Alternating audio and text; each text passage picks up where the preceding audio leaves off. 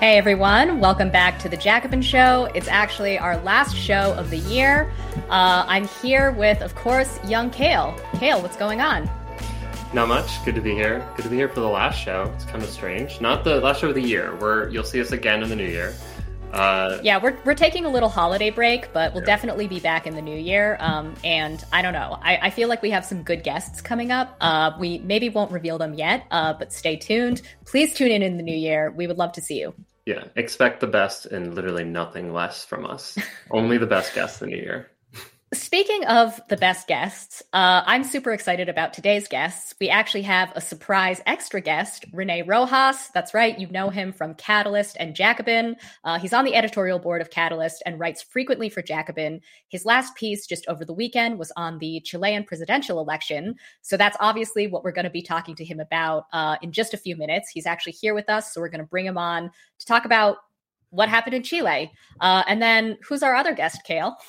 We're also joined by Catherine Liu, friend of the show, and hopefully, I believe audience it's a guest fave. Honestly. Yeah.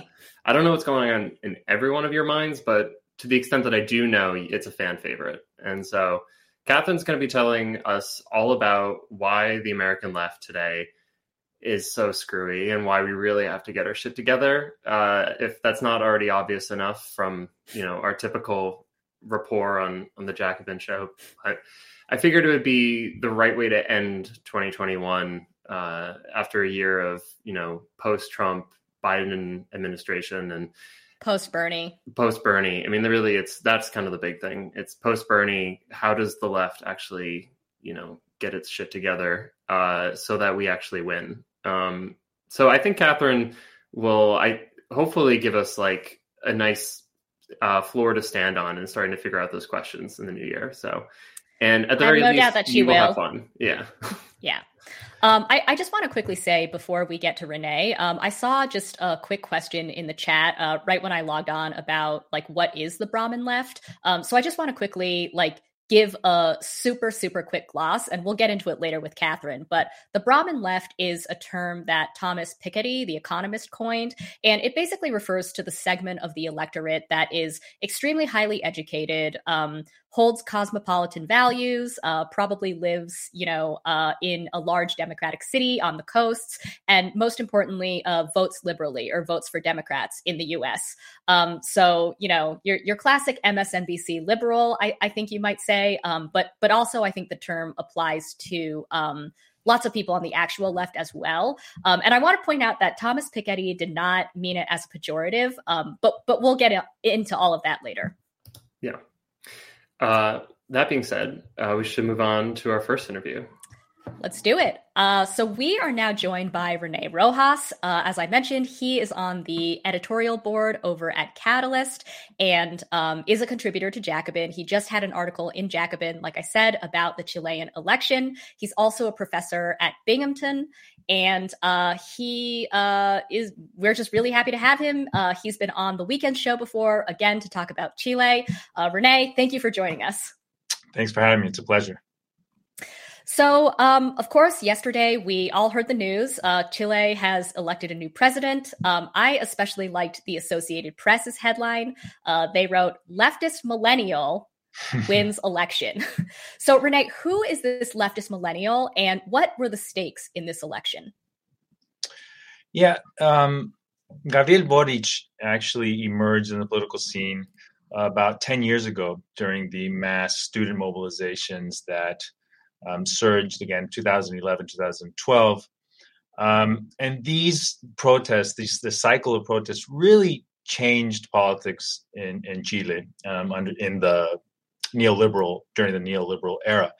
It had a transformative effect on the whole political scene. And one of the things that the student movement did was initiate, the emergence of what can be called a new radical left in Chile. And Gabriel Boric, who's 35-year-old president-elect, really was at the head of this emergence, and he has been shaping it and helping to guide it ever since. So that's kind of who Boric is and what he represents. What was at stake, to answer your second question very quickly, and then we can get into the details if time permits. But what was at stake, in my opinion, was really the question was whether or not Chile's political revolution that really exploded with the rebellion of 2019 and has since been driving an effort to refound the Chilean political system and part of the social arrangements as well. But what was at stake was whether or not the political revolution would continue, or whether or not it would end if his rival, José Antonio Cast, a hard right-wing candidate, won the elections. And Boric won resoundingly.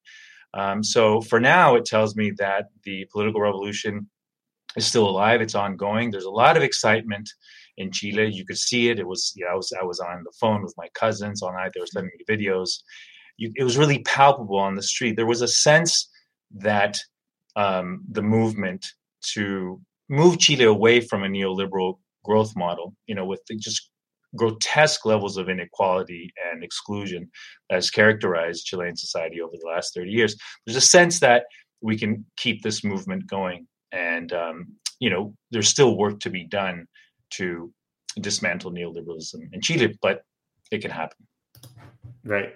Well, so speaking of the political revolution in Chile, one of the big, pieces of context for this election is the Constitutional Convention and the election of a fairly left set of delegates to the convention. Could you maybe just refresh everyone's memory about what the convention is, who's a part of it, and what it looks like the outcome will be? Yeah, it really is up in the air. But just to go back in time a bit, the Constituent Assembly, which is now in session and rewriting Chile's constitution, which is currently the constitution that was imposed after the transition from the dictatorship, from Pinochet's dictatorship. But how did we get here?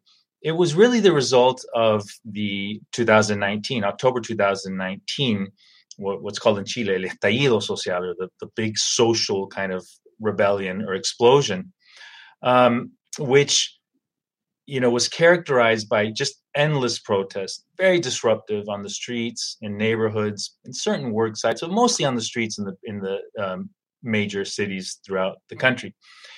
That was happening at the end of second half of October. By middle of November, considering that the protests would just not subside, there was an agreement reached, and Gabriel Boric, president-elect, was actually an instrumental figure in reaching this settlement. So there was an agreement with the government that the way out of this crisis was to hold a referendum, ask Chileans through a plebiscite whether they wanted to rewrite the Constitution. And a year later, there was this plebiscite was held, and Chileans overwhelmingly voted to ditch the old Constitution and write the new one via a Constituent Assembly. So in, I believe, March of this year, there were elections, constituent elections, which had very promising results. The two dominant coalitions, the center-left and center-right coalitions that have governed Chile ever since the transition to democracy in 1990, were severely weakened, terminally so, in my opinion. And what you saw instead was the rise of this new left in two forms, I would say, in two guises. The new partisan left, which is centered around Gabriel Boric's alliance called the Frente Amplio, in coalition with the old Communist Party. But there was also a new radical autonomist left that did pretty well and had a significant presence. It has since imploded, this autonomous radical left, in ways that I think were damaging to the overall left and to the project, right? This kind of refoundational, transformative project right now. But at the very least, that strand of radical left politics has been weakened. And with this election result, I think one of the things we hope to see is that the radical New Left in its partisan form and its coalition, Frente Amplio with the communists, can retake the initiative, pick up the work that had stalled in the assembly, and move forward from there. I think that's one of the major takeaways of last night's elections. This resounding win. Boric won with over 1 million vote over Kast. And considering how close the first round elections were, right, I don't think anyone expected Boric to do that well. That will allow the New Left, this, in its partisan form, this coalition again of the Frente Amplio and the communists, to retake the political initiative, which it had lost ever since the assembly had been inaugurated. But I think we should be careful. It's only a partial recovery of this New Left. While Boric has, his victory has given Chile's radical reformers, new life, and has allowed them to take the initiative. We have to keep in mind that he, as well as he did, he won with over 4.5 million votes, 4.6 million votes. And in October of 2020, in the plebiscite, in which Chileans were asked if they wanted a new constitution, almost 6 million voted in favor. So it's not a full recovery of this New Left. And the other thing that I think is an important takeaway, and I know I'm moving away from your question, which was really about the assembly, but I think we should get it out of the way right now. Another really important thing that was established last night is the consolidation of this new right in Chile. Mm-hmm. Although José Antonio Kast, who represents this really harsh, anti-solidaristic, it's not economic populism that we've seen in other parts of the world. It's this harsh, authoritarian, illiberal, reactionary right? This strand of right-wing politics, I think, really consolidated itself. Again, he lost by 1 million votes, but he got more votes than the right wing, the center-right coalition, ever received in any of the elections under the democratic period since 1990. So there's a lot going on. There's a lot to celebrate, but at the same time, there is this worrisome development, and that's the consolidation of Kast's strand current of authoritarian right-wing politics. I want to pick up on what you're saying about this kind of sort of tentative or, temporary left coalition.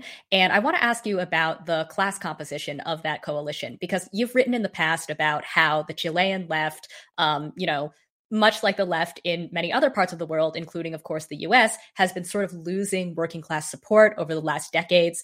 Did the Boric campaign manage to reverse that trend in any way? Or what did that coalition look like? Yeah. These elections, these campaigns, it's almost like a basketball game. They say basketball is a game of spurts.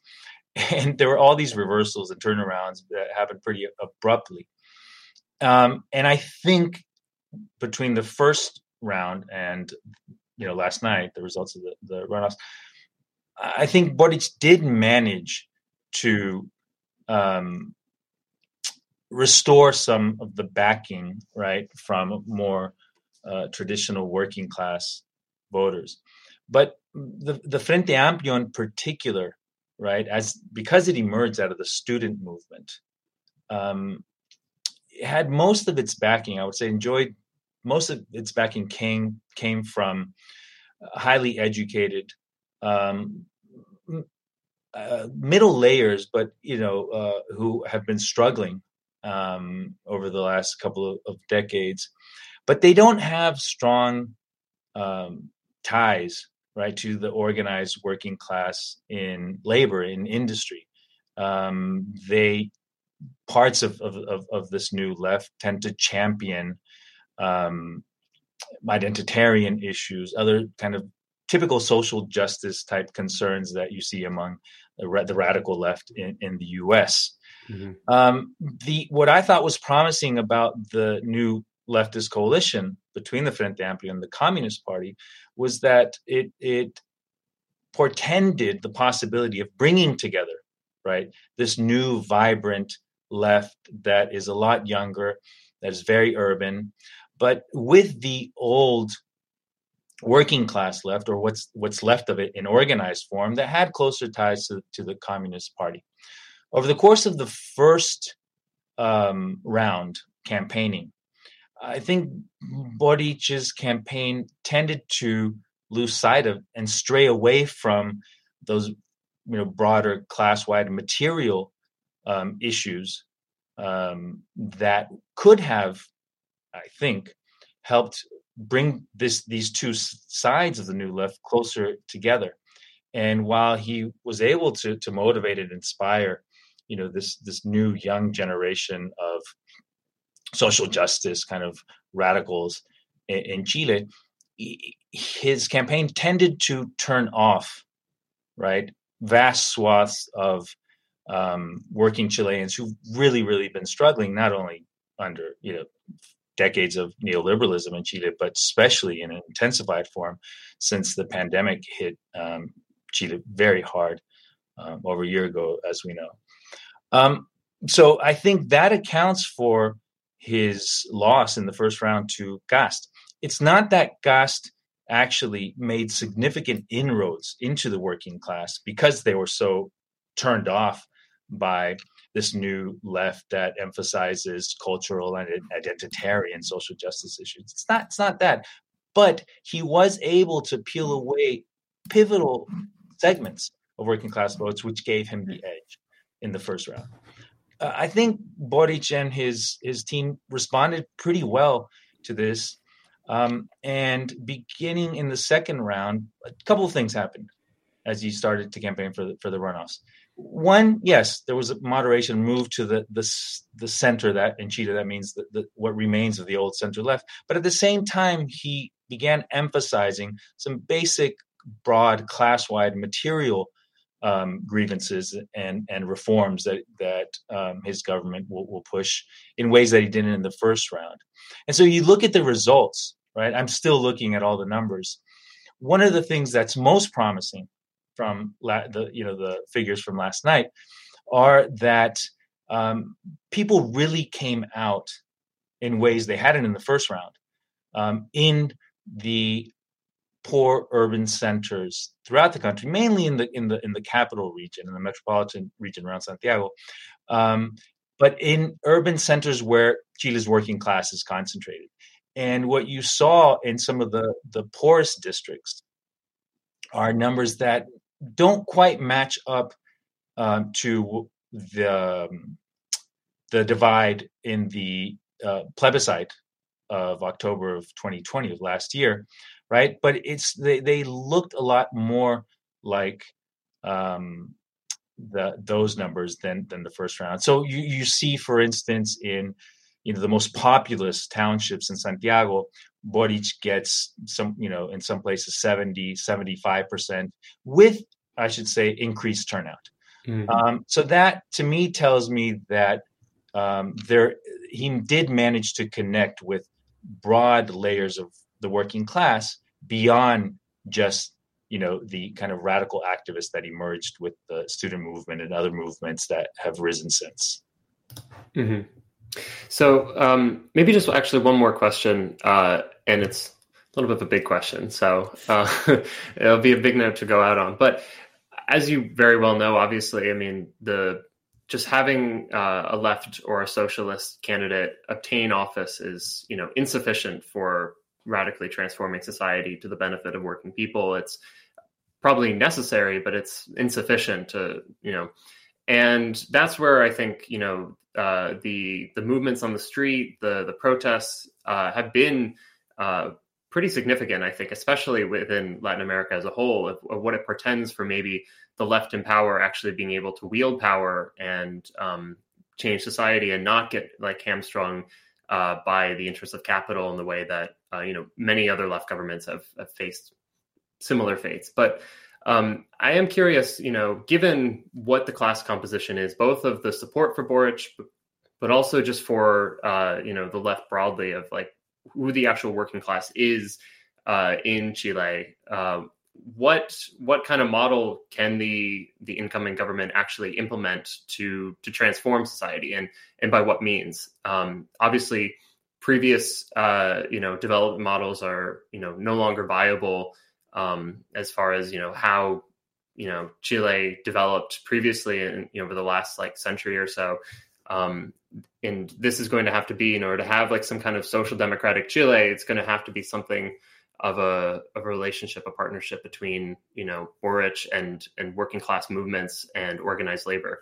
And so I guess the question is really, it's both, how's it looking? Is it are the conditions ripe for Boric, and then what actually does it seem like Boric is going to be pursuing in office? Oof. I mean, that's a huge question, and it is the central question at the moment. I should start by saying something that hasn't come up yet. I've neglected to mention that I did mention that with these results, this new hard right has consolidated itself in Chile. And one of the ways that's reflected, right, institutionally, is that the right has almost a majority, right, in the Senate. So it can block any of Boric's initiatives, right, and it will do so. Mm-hmm. There's no doubt about that. So Boric is going to have to find other sources of power, other sources of capacity to push through any reform agenda, even a fairly watered down one, the fairly watered down one that he campaigned on in the second round for the runoffs. And that includes, however, significant reforms moving away from the neoliberal growth strategy or growth model, decommodification of basic social provision, such as healthcare, pensions for retirees, education, etc. As most folks know, what really sets Chile apart from most of the world is just how liberalized its economy became, and just how commodified all of these social goods have been over the last 50 years. And so even pushing through those reforms, right, which is a mild form of social democracy, if you will, is going to require, right, other sources of power right now in Chile. And half of that, a big chunk of that, right, will rely on, once again, remobilizing the sectors that came out in the rebellion in 2019. Youth, sectors with high unemployment rates, the informal sector who came out, in force back then, who were very disruptive, can be very disruptive. Young women's collectives, neighborhood associations, etc. But I don't think that will be enough. Those types of mobilization can be disruptive, right? But they lack a kind of power that those of you who have read my work know that I pay a lot of attention to. Most of the audience has read your work, by the way. Okay. They better have. If they haven't, they've been lying. And so, well, of course, it's nothing that I've come up with, but it's something that I think all socialists should be aware of and know about. And I'm talking about structural power, leverage that working people come from their position in the economy and at work and production. That kind of leverage will be absolutely vital for Boric to push through, again, even this fairly watered down program that he will fight for as president. And when about 40% of the population is working in the informal sector, barely scraping by, right? That makes it tough to organize workers in formal industry, and particularly in the industries, right, where they can exert this kind of leverage, where they can flex their muscle and bring disruption and impose cost onto elites and society in general, right? But that is what it's going to take. And it's not altogether an impossible scenario. and this, goes back to one of Jen's questions, right? About the composition of the new left and how, what the connections are between this new partisan left and the organized working class. Leading up to the rebellion, October 2019, Chile had experienced the cycle of mobilizations, cycle of protests, which did include a lot of, you might call industrial actions, strike activity, workers organizing and stopping and going on strike, right, in strategic sectors of the economy. And in Chile, that mostly means, because it's, an economy that still depends on copper exports, that mostly means miners, and of course, the people who move mineral from the deposits, from the mines to ports, and from there ship them to, international markets. And we're talking about, transportation workers and dock workers. Mm-hmm. And those two sectors in particular had seen an upsurge in organizing, in strike activity during the teens and leading up to the rebellion. Now, that type of organizing and that type of wielding of structural capacity, if you will, has been waning, but the bases are there. And so it's going to be absolutely critical. I'm sorry about this. For Boric. Is that Boric? Yeah. He's disagreeing with everything I have to say. Correct on the record live. I get so mad at my students when this happens, so I hope they're not watching.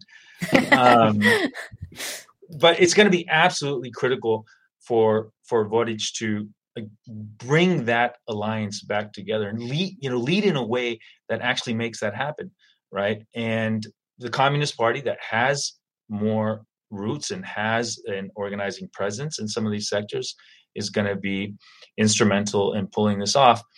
In my view, however, it's the only chance that Boric has. As you said, Cale, right. There aren't any other sources of kind of social power that he can rely on. There are no segments of the elite that he can ally with, right, to push toward a post-neoliberal development strategy.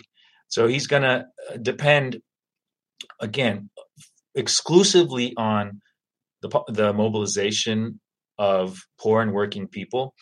And within that, right, he's really going to need the structural muscle, the leverage of workers in strategic industries and strategic sectors. But, there is hope there. There's promise, and it needs to be revived.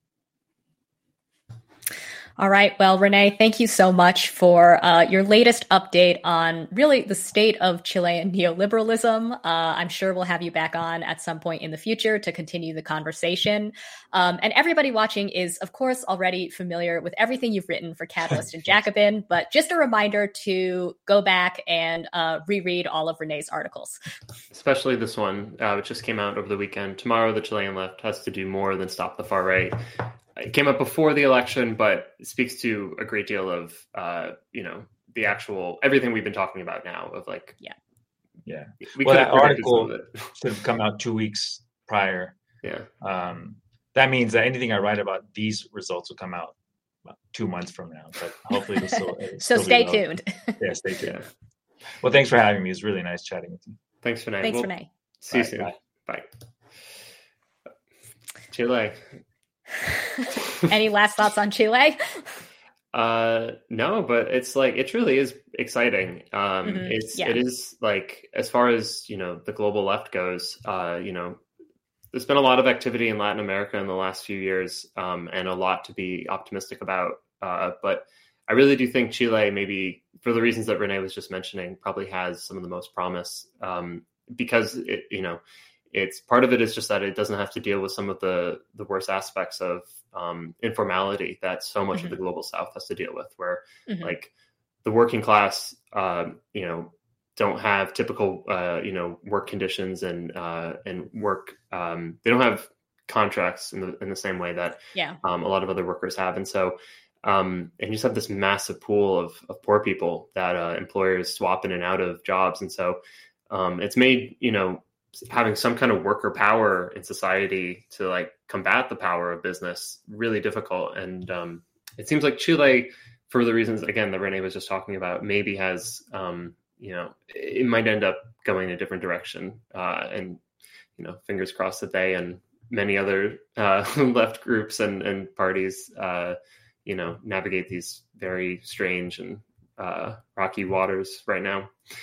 I think the margin by which Boric won is also pretty incredible. I mean, can we go ahead and call it a landslide? Like 1 million votes is nothing to sneeze at, right? Especially when thinking about, here in the US, like how narrowly Biden squeaked by, especially like right in the days after the election. I would never want to relive that like nail biting like couple of weeks or however long it took to fully decide what had happened. But yeah. Congrats, Chile. Yeah, and I guess last thought on this is just given what the caste right is like in Chile, but also just kind of like the authoritarian right across the world, and this, it seems like there's a greater challenge to just democratic procedure and process. The fact that as far as as of this recording, seems like Kast is fully conceded, and Boric is going to become the next president. But right, and I would imagine, so far so good. Yeah, the vote margin probably has something to do with that. But that I think remains kind of the open question for the left globally of not just worker power in order to advance working class political projects, but also just to like maintain any kind of democratic procedure or process. So stakes are fairly high. Yeah, as it goes. Yeah. Well, should we turn back to the US? Good old US. That's, you guys got enough of the global South for today's show. We'll come back to them in the new year. Yeah, it's strictly USA gold from here. That's right. But you actually have a really great segment that we should get to before we get to our interview with Catherine, and I think it'll probably transition quite nicely. This will be a nice little hors d'oeuvre to whatever the heck is about to come. So obviously, whatever Catherine says is going to be amazing. I'm very excited to talk to her. But yes, as you said, I think that this does relate in large part to the professional managerial class, which, of course, is her specialty. And then related to that is, the Brahmin left and this kind of professional middle class left, which we'll be talking about with her in a second. Yeah. So what I want to talk about is the word equity. So if you've recently spent time in nonprofits, or in higher education administration, or listening to Democratic lawmakers, or hanging around certain progressive activists, you're probably aware that equality is out and equity is in. Over the past year, both liberal and conservative media outlets have covered this shift. For example, here's the New Republic, here's the Wall Street Journal, and here's Newsweek. So what exactly is equity, and why did our progressive thought leaders collectively seem to give equality the boot? Let's take a look at this explanation by none other than Kamala Harris from the 2020 campaign trail. So there's a big difference between equality and equity. Equality suggests, everyone should get the same amount. The problem with that, not everybody's starting out from the same place. So if we're all getting the same amount, but you started out back there and I started out over here, we could get the same amount, but you're still going to be that far back behind me. It's about giving people the resources and the support they need so that everyone can be on equal footing and then compete on equal footing. Equitable treatment means we all end up at the same place. Now, this video, which we have to admit was a pretty bizarre kind of campaign video, naturally became a perfect opportunity for the right to grind their culture war axe. Tucker Carlson, for one, produced this bizarre rebuttal. What exactly is equity? And how is it different from equality? Equality being the central principle this country was founded on. Well, the first thing to know about equality is that it's designed to challenge power. Equity, by contrast, is designed to protect power. Equity is what the British monarchy had. Equality is what the American colonists wanted. Equality is what allowed Andrew Jackson to rise from a childhood of bitter poverty in the Carolina woods, where he was born in 1867, and make it all the way to the White House. Andrew Jackson was tough, smart, and energetic. He lived a remarkable life, and America rewarded him for it. That's equality. People like that rising to the top. Equity is the opposite. Equity is what allowed Kamala Harris, the privileged child of 2 PhDs, to stay privileged. And in the end, to become one of the most powerful people on the planet, despite having achieved nothing impressive or worthwhile over the span of 56 years. So Andrew Jackson and Kamala Harris, both Democrats, one the child of equality, the other the child of equity. That's the difference in a nutshell. So to recap, equality challenges power, equity protects power. So Kamala Harris says that equity is simply getting everyone what they need, whereas Tucker Carlson says that equity is the British monarchy and not Andrew Jackson.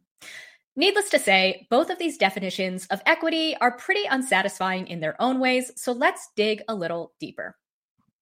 Equity most frequently comes up these days in the context of addressing and ameliorating racial disparities. For example, in his book, How to Be an Anti-Racist, Ibram X. Kendi writes, here's an example of racial inequity. 71% of white families lived in owner-occupied homes in 2014, compared to 45% of Latinx families and 41% of Black families. Racial equity is when 2 or more racial groups are standing on relatively equal footing. An example of racial equity would be if there were relatively equitable percentages of all 3 racial groups living in owner-occupied homes in the 40s, 70s, or better 90s. Let's also take a look at a standard issue definition of equity that you might hear at a diversity training. As it happens, this one isn't totally unlike Kamala Harris's definition, but here's the slightly longer version. Equity can be defined as giving everyone what they need to be successful. In other words, it's not giving everyone the exact same thing. And here's where the difference between equity and equality really come in. Because it's important to remember that if we give everyone the exact same thing, expecting that we'll make people equal, it assumes that everyone started out in the same place. So here's an example. In this instance, we give everyone the exact same box, we treat them with equality, so that they can see over the fence. Well, that's great for the person on the left because they were already taller, but it's not so great for the person on the right who still can't see over the fence. From an equity perspective, we wouldn't want everyone to have the same size box because everyone isn't the same height to start out with. With an equity mindset, we would get everyone what they need to raise them up to the same level. Now, this whole analogy with a fence and having to stack up different boxes for different people so they can see over the fence is particularly interesting because we actually already have a policy term for this process. It's called means testing. And I'm far from the first person to say this, but if the whole point with this thought exercise with the boxes and the fence and the people of different heights is to envision a fair society, then instead of wasting time figuring out exactly how many boxes each person needs so they can finally see over the fence, why not just remove the fence? The other problem with progressives trying to swap the word equality for equity is that the proponents of equity seem to offer only the most narrow and pitiful definition of equality, which, if you remember, they say means giving everyone the same thing. Now, of course, even the most cursory overview of American history shows that the concept of equality has been marshaled again and again by people fighting for enfranchisement, civil rights, and an end to slavery and exploitation, among other struggles. So given all of that, why the frantic pivot to equity? In October, the writer John Patrick Leary argued in The New Republic, the fact that so many institutions and politicians prefer equity is a warning sign that it is the more anodyne alternative to equality, one byproduct, perhaps, of conservatives' long campaign to transform political language to disavow universal social equality and celebrate individual opportunity. See, for other successful examples, the death tax or the free market. So I can see his point here. Equity, of course, is also a financial term, so it makes sense that centrist politicians may have initially started using it to sound more palatable, particularly to business interests. But I would also argue that equity has become yet another word for members of the professional class to signal that they're at the vanguard of progressive thought and behavior. Much like saying the word BIPOC, which is a term that isn't used by the majority of people in the US, even the very people it's supposed to refer to, saying equity demonstrates that you got the memo that this, and not equality, is now the word that enlightened people use when they talk about racial or gender disparities. It's also why you hear equity frequently paired with diversity and inclusion, as in diversity, equity, and inclusion, as in the diversity, equity, and inclusion industry, which today is worth well over $8 billion. The trainers and consultants in this vast and growing industry obviously have a financial interest in constantly creating new vocabularies and codes of conduct when it comes to race relations, and then selling their services to train people in learning these new vocabularies. Now, aside from all of that, there's perhaps an even more fundamental reason why elites these days seem to love the concept of equity. The sociologist Dylan Riley wrote last year in the New Left Review that equity happens to be the defining logic of this particular era of capitalism. He writes, "Multicultural neoliberalism offers a profoundly unequal but rigorously equitable form of capitalism. Social mobility might be low in such a society, but not for illegitimate reasons of race or gender. California offers a template for a capitalist society informed by this logic. This huge and immensely wealthy state has been run for decades by the liberal progressive wing of the Democratic Party. What has its record been? California has an inequality index higher than Mexico, the highest poverty rate in the country, an aging population, a housing market out of reach of most middle and working class people, fewer working class jobs, and poor public schools. It provides fewer and fewer working class jobs as its industrial structure becomes increasingly concentrated in the glitzy Bay Area Silicon Valley technology hub.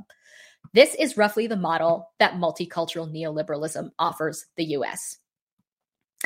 And just to drive his point home further, while the homeless population explodes in California, the cost of living continues to climb and economic inequality continues to spike unchecked, California's Democratic lawmakers have been working overtime to make sure the state's most elite institutions are diverse. I've talked about this in the past, but I think it's worth repeating. As you may have heard, the University of California recently decided to stop using SAT scores in admissions. The point of doing this was to help diversify its disproportionately Asian and white student body without running afoul of the California law that explicitly prohibits schools from considering applicants' race in admissions. Now, while diversifying the UC system may sound like an admirable goal, consider the fact that tuition at the University of California has risen significantly over the last several decades. As you can see from this graph, from the California Budget and Policy Center, the average annual tuition at a UC school in 1980 was around $2,000 adjusted for inflation. In 2019, it was over $14,000. To make matters even worse, over the summer, the University of California Board of Regents announced that they had approved a tuition hike for the first time since 2017, set to begin next year. It's no secret that higher education is increasingly unaffordable for the majority of Americans, which means that the push to diversify universities in the face of steeply rising costs is really only a push to diversify a shrinking resource. This is the epitome of equity. Fortunately, there's an alternative to this desiccated, zero-sum form of politics. As Dylan Riley writes, the key planks of Bernie Sanders' platform in 2016 and 2020 included progressive taxation, public infrastructure spending, a national health insurance scheme, and expanded public services. He goes on to say, this is a more substantial project than equity as it seeks to address inequality itself. Strikingly, this too is a redistributive project. Sanders calls insistently for massive material redistribution funded by corporate profits. In other words, we can do so much better than equity. Yeah. That's exactly right. And it's so funny, the pushback that Sanders would get, for instance, when he would propose universal solutions to these problems, when he would say, every single person deserves to have healthcare as a human right through a Medicare for all, single payer healthcare system. And people would push back and say, look, sure, I agree, but a universal program, it's that very kind of like, it's the Kamala Harris definition of equality, where if everyone's it gives getting a box the same thing, to everybody, so yeah, everyone's getting a little bit higher up, but then like, you're just preserving inequality. You're just, making the floor a little higher. And that's just not how universal programs work at all. Like it's saying everyone gets the same. It's like everyone's doled out a little bit of resource. Here's your little resource. Here's your little resource. Everyone gets a little healthcare resource, and you get just that little bit, and that's universal. But obviously, that's not what it means. It means that everyone, because they are human beings, because they all have the same inherent value as a person. You and I have the same value as any other person in society. We say that you should have certain things as a right guaranteed by society. And so a universal program, obviously, it might not be, you could imagine it not being universally distributed appropriately, but that's a political question. So what we would say is, because every single person has inherent value, for a program to actually be universal, you're going to have to, more resources might have to go into parts of the country, certain zip codes that have been dramatically underfunded for decades and decades. And that's the only way to actually achieve something like a universal program. But like, that's both like normatively way more fair. It's principally way more correct and fair. But it also is like politically more viable. It's like having coalitions and politically more durable. Yeah. I mean, that's really why I wanted to bring up the point about means testing, right? Like when I was watching all of these equity videos and there were, all of these analogies with like the boxes or whatever. I think Kamala's video had like different little cartoon people like struggling to reach a rope or something. And this just what you were saying, this rhetoric of like, oh, well, based on where everybody is at, we need to give some people like a little more of this, and other people like shouldn't get a box at all. And I was like, wait, that's means testing, and to go back to the Bernie Sanders campaign, it reminded me a lot of when Hillary Clinton was like, I don't want to pay for Donald Trump's kids to go to college. Right. And there was a lot of good commentary in Jacobin and other left outlets about how, kind of disingenuous that framing is, because what you're really trying to say, I mean, we all know that means testing is the thing that guts programs. It makes them unpopular, it makes them hard to use, and ultimately it makes them weaker to attacks from the right and from capitalists. So, equity, I think, being framed as something that is, as you were saying, kind of being positioned as the opposite of a universal program, I think just makes it dead in the water to me. Yeah, exactly right. Yeah. I have more thoughts, but actually I think what we should do is bring in our guest, because I'm sure Catherine also has a number of thoughts. She has many thoughts. So how about Jen, you want to start us off?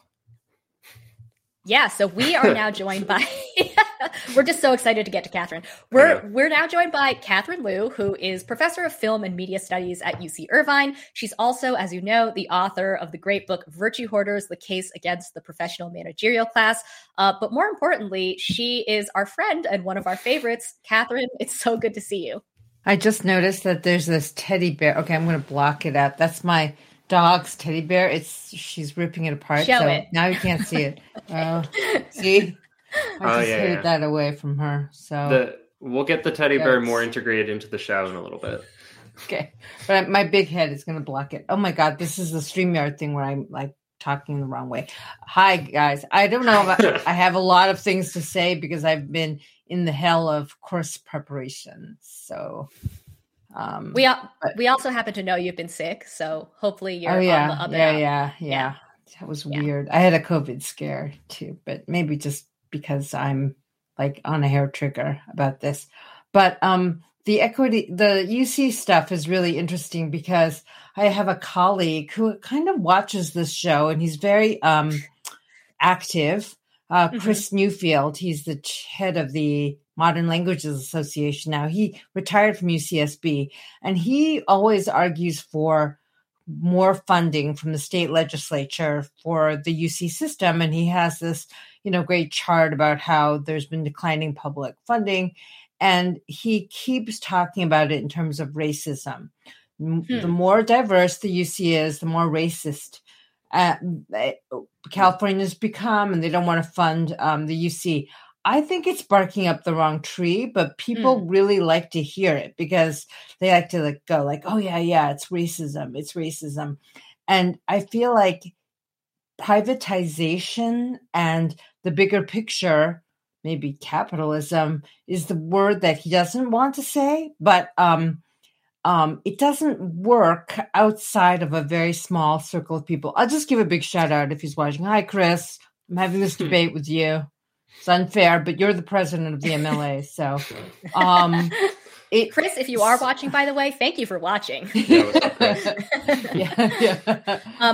Catherine, just to quickly follow up on your point, again, not to go after Chris, who, thank you for watching.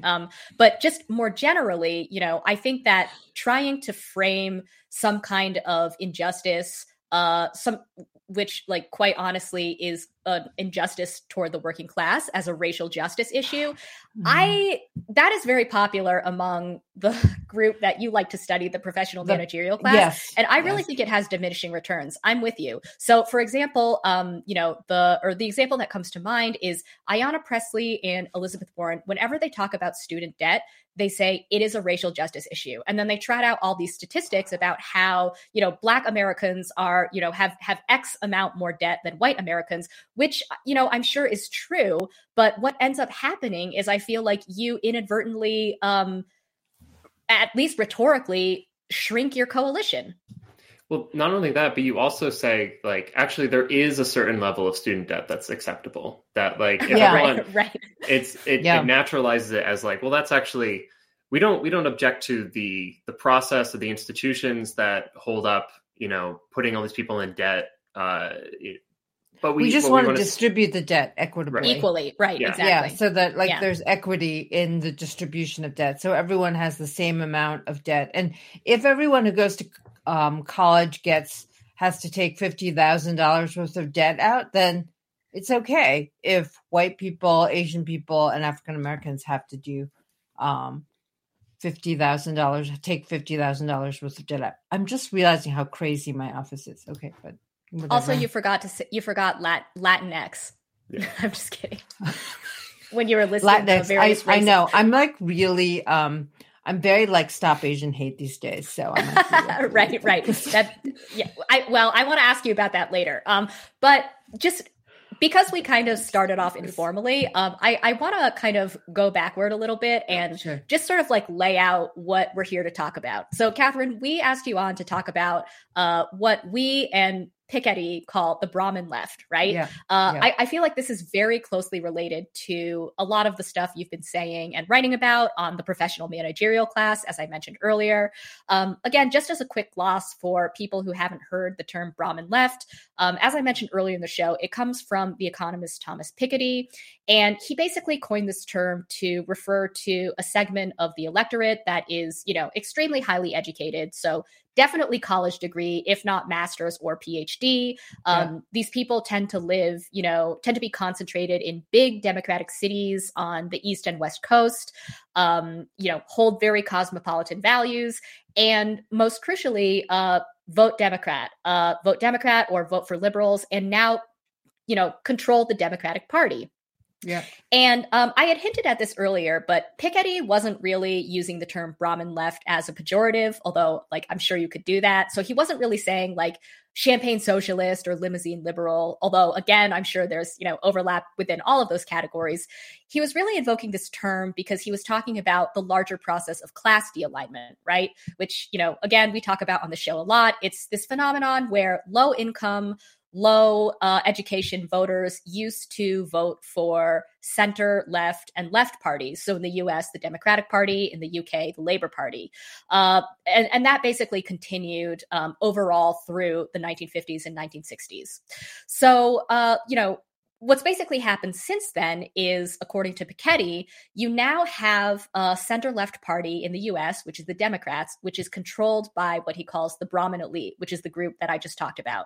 And then he says that on the other side, you have the right, which is controlled, or the Republican Party, which is controlled by what he calls the merchant right. So this is high income, high wealth people who are still voting basically their class interests, right? They're voting for the Republicans who will give them tax breaks, who will slash social spending. And oftentimes, if I can interrupt for 1 second, this merchant elite, they may not have made their fortunes based on their credentials. So they didn't go to the elite schools. They might have gotten business degrees. They're not as credentialed prestige mongers as the Brahmin left. So I want to So that's exactly. That's the crucial difference. The Brahmin left is elite in the sense that they're highly educated, and the merchant right is elite in the sense that they're high income and high wealth. But I think the problem here is clear, which is that these are both groups of elites, right? So we basically have two political parties in the US, which are both controlled by a different set of elites, but neither of which represent the working class. And, I would go so far as to say neither of these parties represent most working people. So that clearly presents a problem. We've seen that it creates a huge vacuum for, insurgent or outsider candidates, Bernie Sanders being the best of them, to kind of come in and, advocate for a certain type of change. But then, of course, on the other side, somebody like Donald Trump or, God forbid, an even worse sort of smarter, right-wing populist in the future. So that's just to kind of like lay out, what we mean by Brahmin left and why I think it's important to use this term. Because the question that I want to lead with for you and also for Kale, I'm curious to hear what both of you think is, this obviously means that the left has a certain class composition right now. And we can get into, the historical factors for why that is. And actually we should, because Catherine, you know quite a bit about the new left, I'm told by Kale. So we should talk about that as well. But for now, Catherine, I want to start with you. What is the major, drawback to the class composition of the left right now? How does the class composition of the left influence its politics and its priorities? Well, one thing that happened in the post-68 period, when the sort of Brahmin left took over the Democratic Party, or the most elite aspect of the professional managerial class took over progressive liberal politics, is that they focused on culture and consumption. Because consumption habits, of course, they have great consumption habits because they have money and leisure time, and a lot of that, emancipatory language post-68 period had to do with not wanting to work the 9 to 5, wanting to break out of the little white picket fence and the the stifling social conformity of stable incomes and working class livelihoods, but these people really have so much privilege, and they've accrued so much capital, social and literal capital, that basically their cultural politics is just a way of them preserving their domination of the left liberal sphere and actually preventing any talk of redistribution. So for me, at this point, government has to become an agent of redistributive politics. There's just no way that can change, that cannot be the case. Of course, everything is being done by the Democratic Party to make sure that is not the case, and they're blaming Joe Manchin. But the thing is that if you look at what you were talking about with Kamala's equity thing and the whole equity versus redistribution debate, all of this is just a really, really effective smokescreen to suck progressive liberal energies from economic issues, to take attention away from economic issues to their culturalist issues. And I would go so far as to say that, to define the Brahmin left in an even more specific way, I think that they are the people who are educated at Research One University, small liberal arts colleges, and the Ivy League. Because a lot of students who go to, where you're from, Boise State, or, these large tech like Texas A&M and stuff like that, they go to college, but they learn a trade or they stay local. The thing about the Brahmin left is that it has no national identification. It's very cosmopolitan. So they're the elites within the PMC itself. And this kind of attitude that they have, this consumerist, culturalist, cosmopolitan attitude, sort of fills in the space of progressive liberal politics. And they say, anyone who cares about the nation is a racist. That's what happened in Brexit in the UK. Mm-hmm. And it's also what is happening throughout Europe at this time. The EU is one of the most corrupt, most dysfunctional bureaucracies in the world. But if you're a European citizen and you're like, I hate the EU, the Brahmin left in your country will immediately come and go, you know what, you're a racist. Mm-hmm. And so we're exporting these values. This is the other thing that I think Piketty gets at a little bit, but is that the Brahmin left's values are being exported from the United States, their hegemonic values, and global elites who go to these prestigious universities absorb and internalize a lot of these values. What he's talking about, because he's based in France and the French situation is really effing dire, is that the Brahmin left elites really have not just all the most prestigious credentials to take over the French system. They also have inherited wealth. And this is why the socialists are in such bad situation now, because if you think about all of the socialist candidates, they were the ones who lived in the left bank. They lived in Saint-Germain-des-Prés. They had Paris as their sort of site of like nostalgia. This is where they fought the police. This is where in 1968, this is where they were like anti-authoritarian. This is where they rejected the values of their provincial parents.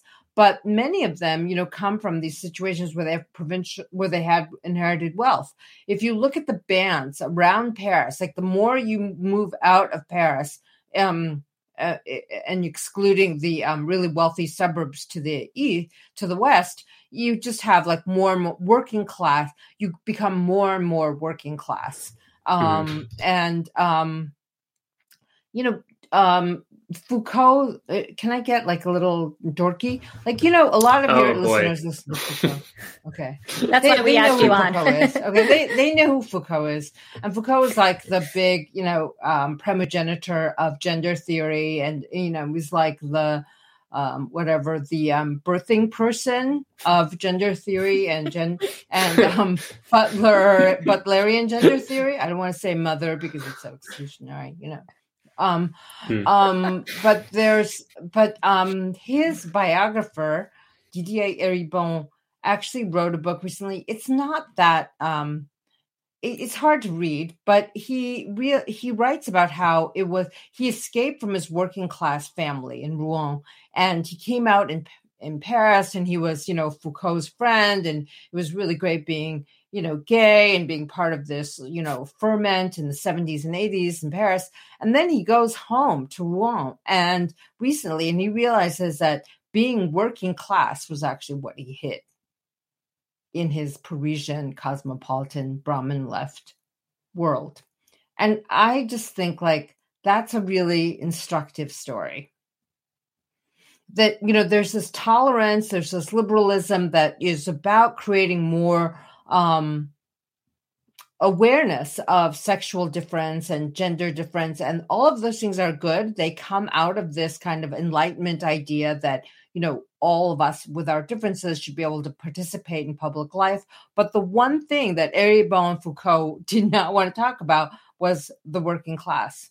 Mm-hmm. And today, those working class communities where Eribon comes from actually are voting far right.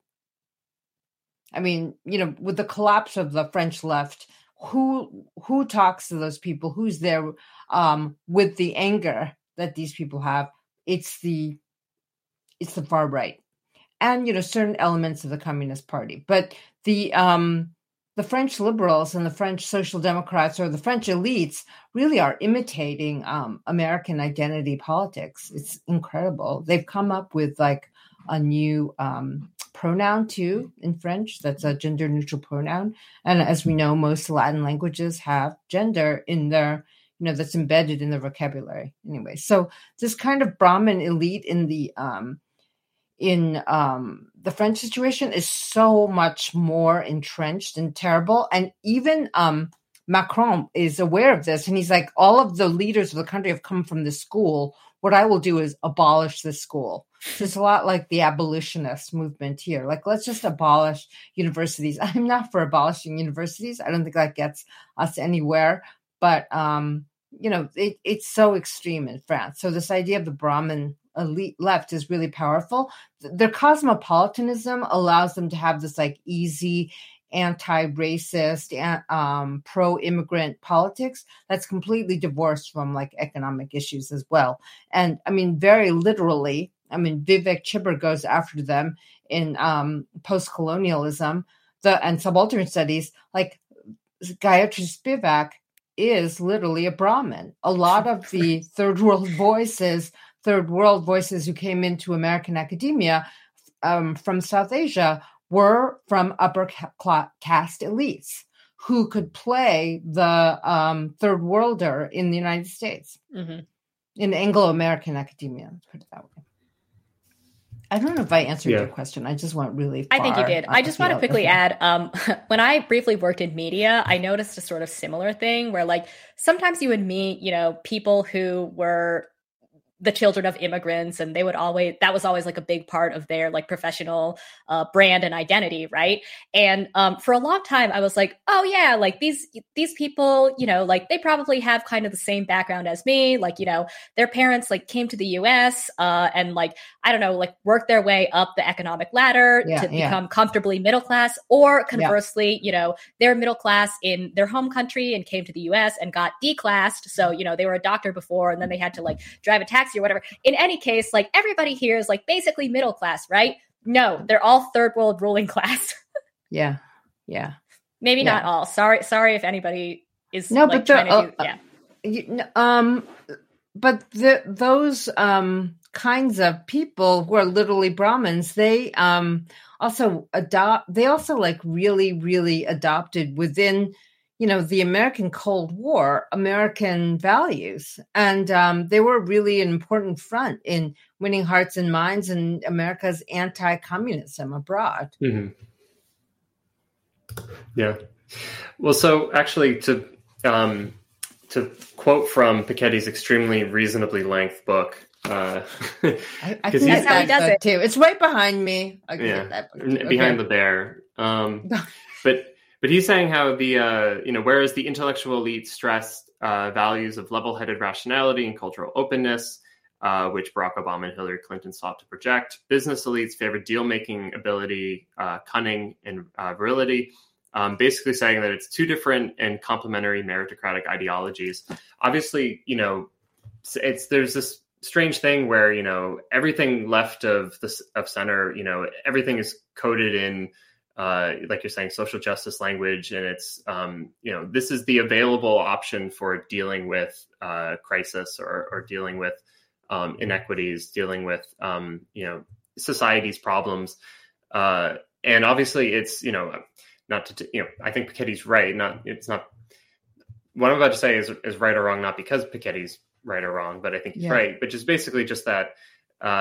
Obviously, this stuff is like useful for capitalism as like, it becomes a way of dealing with society's problems without actually dealing with society's problems. It's how do we live with the problems rather than, fundamentally change the structural things that are creating these outcomes in the first place. It depoliticizes like radical inequality and class difference by saying it is a problem and we can solve it. Like there's an app for that, or there's an NGO for it. That's the other thing that creates this kind of like very, very homogenized and also stultifying field of technical expertise that these people feel like they can exercise to bring us to the better world, which is a world where the PMC and the Brahmin elites just solve problems. So where the right would not say like, inequality is not a problem. It's just the way that, there's like natural selection and natural hierarchy. The Brahmin left says, this is a problem. And so much of the solutions that 100% of the solutions they offer are depoliticized, are, as you say, as you guys talked about before, that come out of some kind of weird think tanky central, economist, central banking issue where it becomes means tested. It looks complex but also reasonable. And that appealed maybe in the 90s, and it has no popular appeal today. It's totally delegitimized too. What I was going to say that was really great about the quote that you just cited, Cale, is that there's, for the mercantile elites, there's this idea of like negotiation and toughness and virility. Like definitely, even though I've said before that Trump is a very vaginal figure, he definitely has that kind of like, I make a deal, I'm a tough guy, verbally tough guy thing.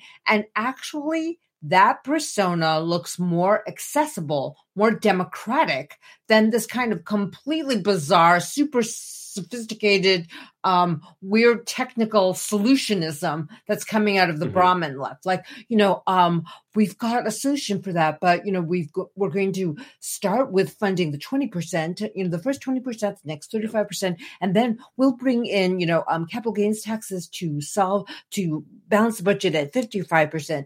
And when you have that kind of obfuscatory language, the kind of cathartic relief of actually saying, you just have to be a tough guy and negotiate and you can get things done. That was what Trump ran on. And we have a perfect stasis now in a democratically controlled legislature, democratically controlled executive branch, where nothing is happening. This is actually what the Brahmin left like.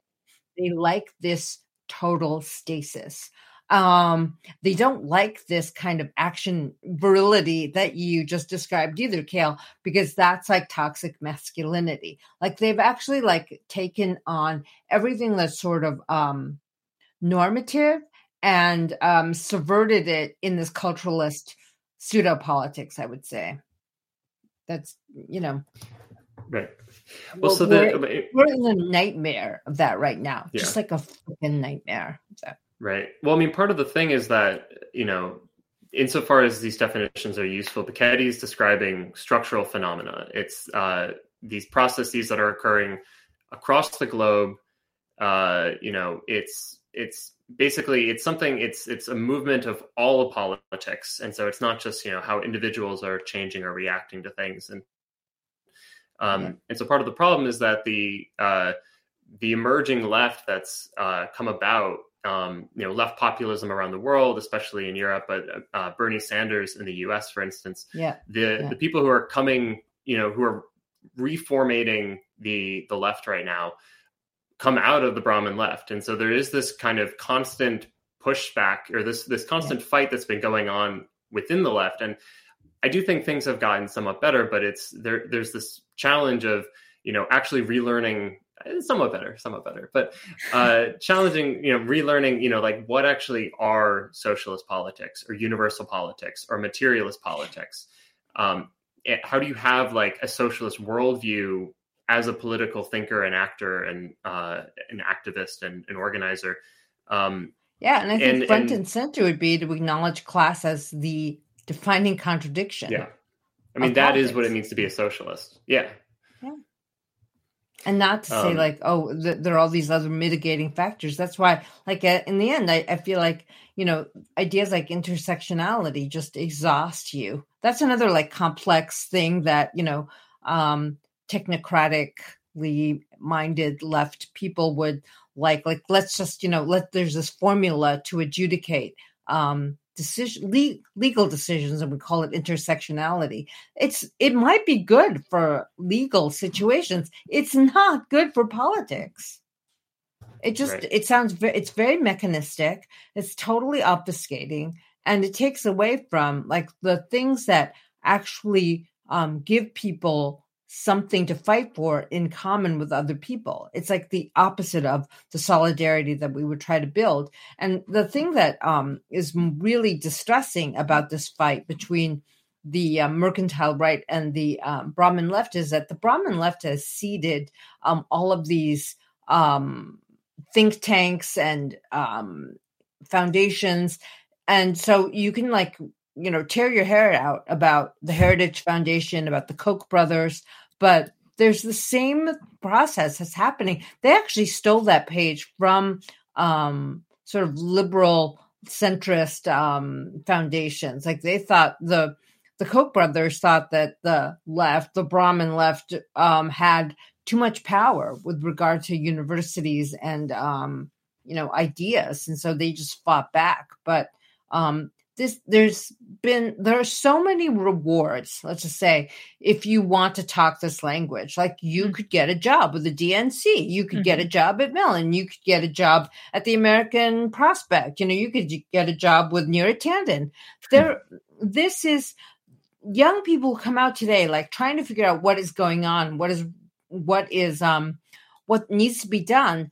They are, faced with a really difficult situation. So they're looking at like how they can become, viable as workers. And so I feel terrible when I'm, as an explicit Marxist in a department that's very, very, culturalist, because I don't know what I can offer them other than like intellectual stimulation.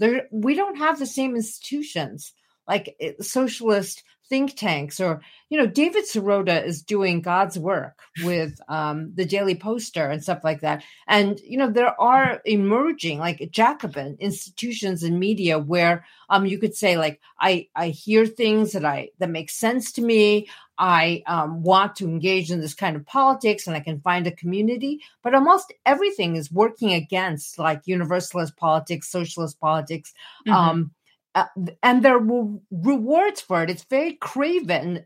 But if you say like, oh, well, I'm worried about Bernie's sexism or racism, like there are people who might give you a job. They're like, oh, yeah, sister, I totally get that. Like I just, the concessions that Sanders had to make are still painful to me. They're just like painful. I feel like he's been a paragon in so many ways, but we're still all trying to figure out like how you make the best, the most strongest arguments for universalist, solidaristic, class-based politics, not pseudo politics. And we're all engaged in this conversation. We don't have the solution, but like let's say like someone gave, Jacobin Foundation $450 million, the endowment of Mellon. Like that would actually be a game changer. I hate to, to be a very materialist, to say this in a Soros, if you're listening, please do that. Yeah. We promise to all of you guys out there, we're not going to change a single idea on our head. But, we can just get out to more people. And, we'll have a lot of sinecures. Please. Send in your applications now. That's how they work. And there's a material base to this. We're right, and they have the money. Yeah. I want to follow up on, some of the things you were saying about intersectionality, right? Or some of the language, I guess, that, people who are in, grad programs in the humanities, or even if they're Marxists, feel that they have to start using if they want to stay competitive, in this kind of Brahmin left circle. Well, actually, I guess the question that I want to ask you is maybe a little different, but how important is language? Because this is like an ongoing debate on the left, right? Like okay, I don't know if he counts himself as on the left, but I recently read a New York Times article by Jamelle Bouie, who I agree with many times. But he was basically responding to this ongoing dialogue about did the Democrats saying BIPOC and Latinx tank their vote in 2021? And he was saying, yes, we have these polls that show that these words are not used by most people and they're not popular. But there were, much greater structural factors, such as the fact that the left has no institutions, that probably played a larger role in, the Democrats losing in 2021 than just somebody saying Latinx and BIPOC. And I, to some extent, I'm sympathetic to that argument. I mean, we all know what kind of structural factors we're up against. But at the same time, I mean, I just did a segment on equity. So, I feel like you guys kind of know how I feel about the whole language thing, but I'm just curious to hear from you guys. Like, what do you think? Is language a problem for the Brahmin left? Is like, how big of a problem? Okay. So I think it's more than just language. I think it's like, etiquette and an attitude. And so to be part of this Brahmin left, you have to obey the etiquette. And it's etiquette that's designed to denaturalize certain kinds of relations with people you might have. And it's designed, I've said this before in other ways, to humiliate working class people because they are not initiated into the etiquette. And so on that level, yes, it is a problem of like alienating the majority of people in America by coming up with these crazy ways of talking. But on another level, I mean, it can be both. Like there are no institutions, then you have this crazy way of speaking.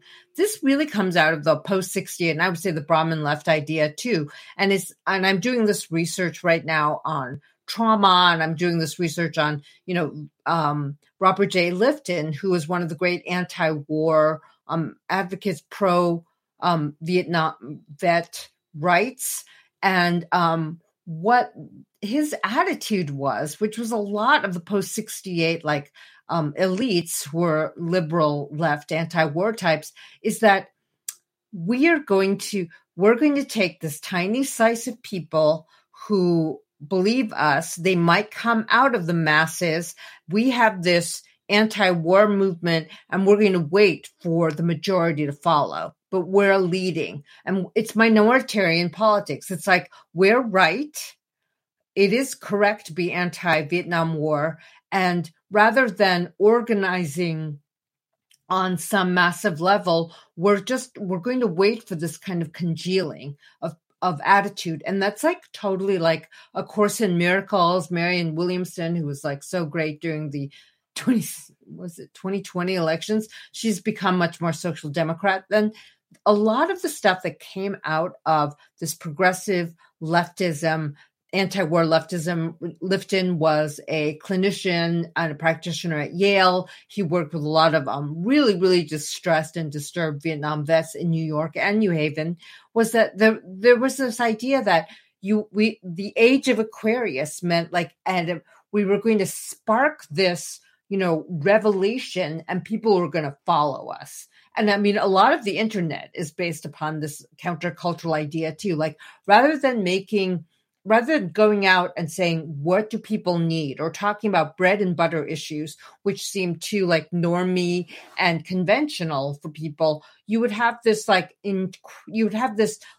massive crystallization. And so from minority politics, you would create a majoritarian movement. It never happens. It's like Latinx. No Latina wants to be called Latinx. I've heard Latinas say, actually, X is really stupid because it's not even a letter that's used in Spanish very much. And so there's this idea that we're progressive and we're going to do this thing, and people are just going to follow, even if they find it very alienating. It has nothing to do with improving their everyday lives. There's going to be this incredible coming together. So I just wanted to give you an example of how deep this belief is and how much of it is a part of Brahmin left politics. I would say I would call it the Brahmin pseudo left at this point, but just to differentiate it from what we want to reclaim of leftism. But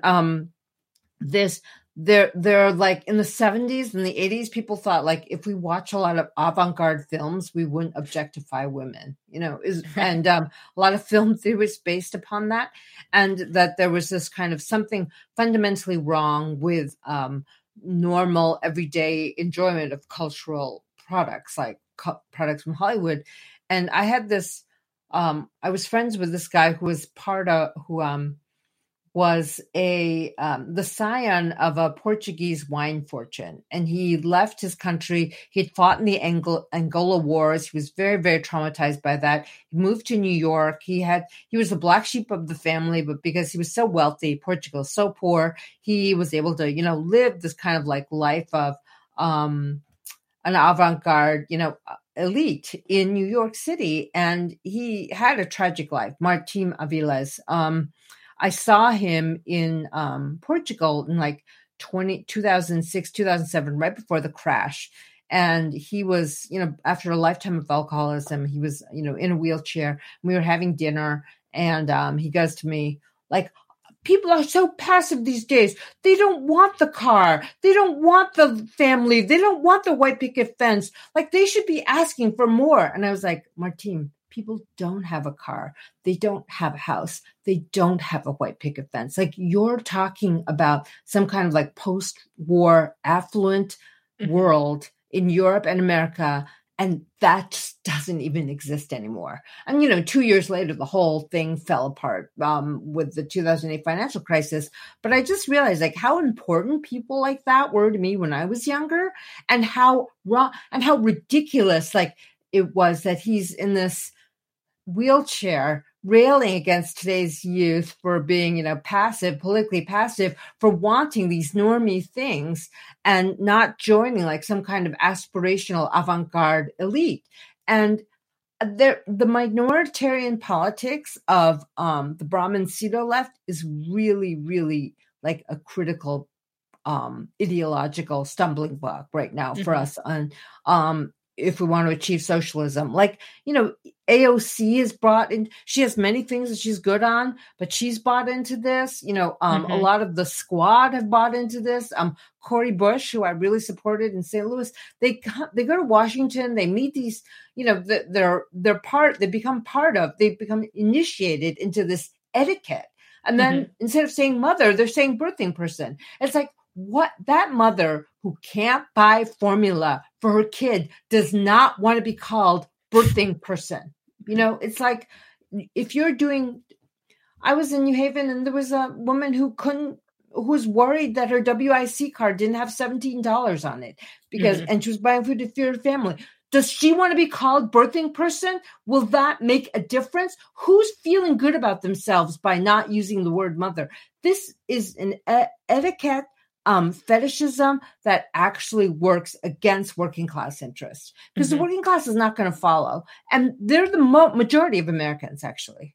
And this is like just a big FU to the majority of Americans. They don't want this kind of etiquette. They don't want to be told that you can't use these words. They're just actually trying to survive. So if you want to depoliticize people and make them feel totally alienated, then just fetishize the language. Fetishize the language. Don't fight for material interests. I mean, on the subject of politicians, I also want to quickly point out that, the politicians who don't conform to that etiquette, and of course, Bernie Sanders comes to mind, although, he like once in a while, he'll kind of like veer into that territory. But I think that the reason why he does sometimes go there is because he was punished by the media and by liberal commentators for not adhering to that etiquette, especially in 2016. Yeah, but there's also, coming off of that and what you were talking about of this kind of like, well, if you just change your behavior, then people will, automatically correct to it. That if we all say, let's get behind this new way of talking, that's how you, in fact, like change society. There's like kind of the spread of good ideas or something good in their mind, maybe. But there was also, I think, like a different kind of version of that around Bernie that had to do with kind of a similar mindset of like, if you build it, they will come. This whole like, even when you have a politician who's putting forward like a really substantive and important platform that's actually addressing people's real needs, the fact that like you just have a good idea and a good platform and, and a great politician, good looking guy going around talking about this, that does not automatically, make a movement. That does not automatically bring people to your side.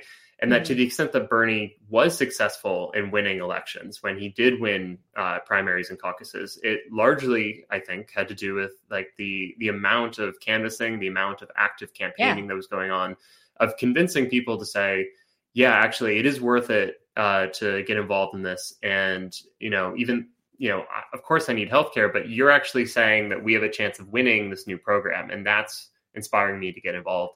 And, but I do think this is like, maybe that seems obvious and hopefully it should be for more people on the left, but it is this kind of persistent thing of like faltering into kind of an idealism of just like, we just have good ideas. And the problem is that people don't see our ideas. Like we need to just like, if only people heard us more, if we yell louder, we publish more books or something.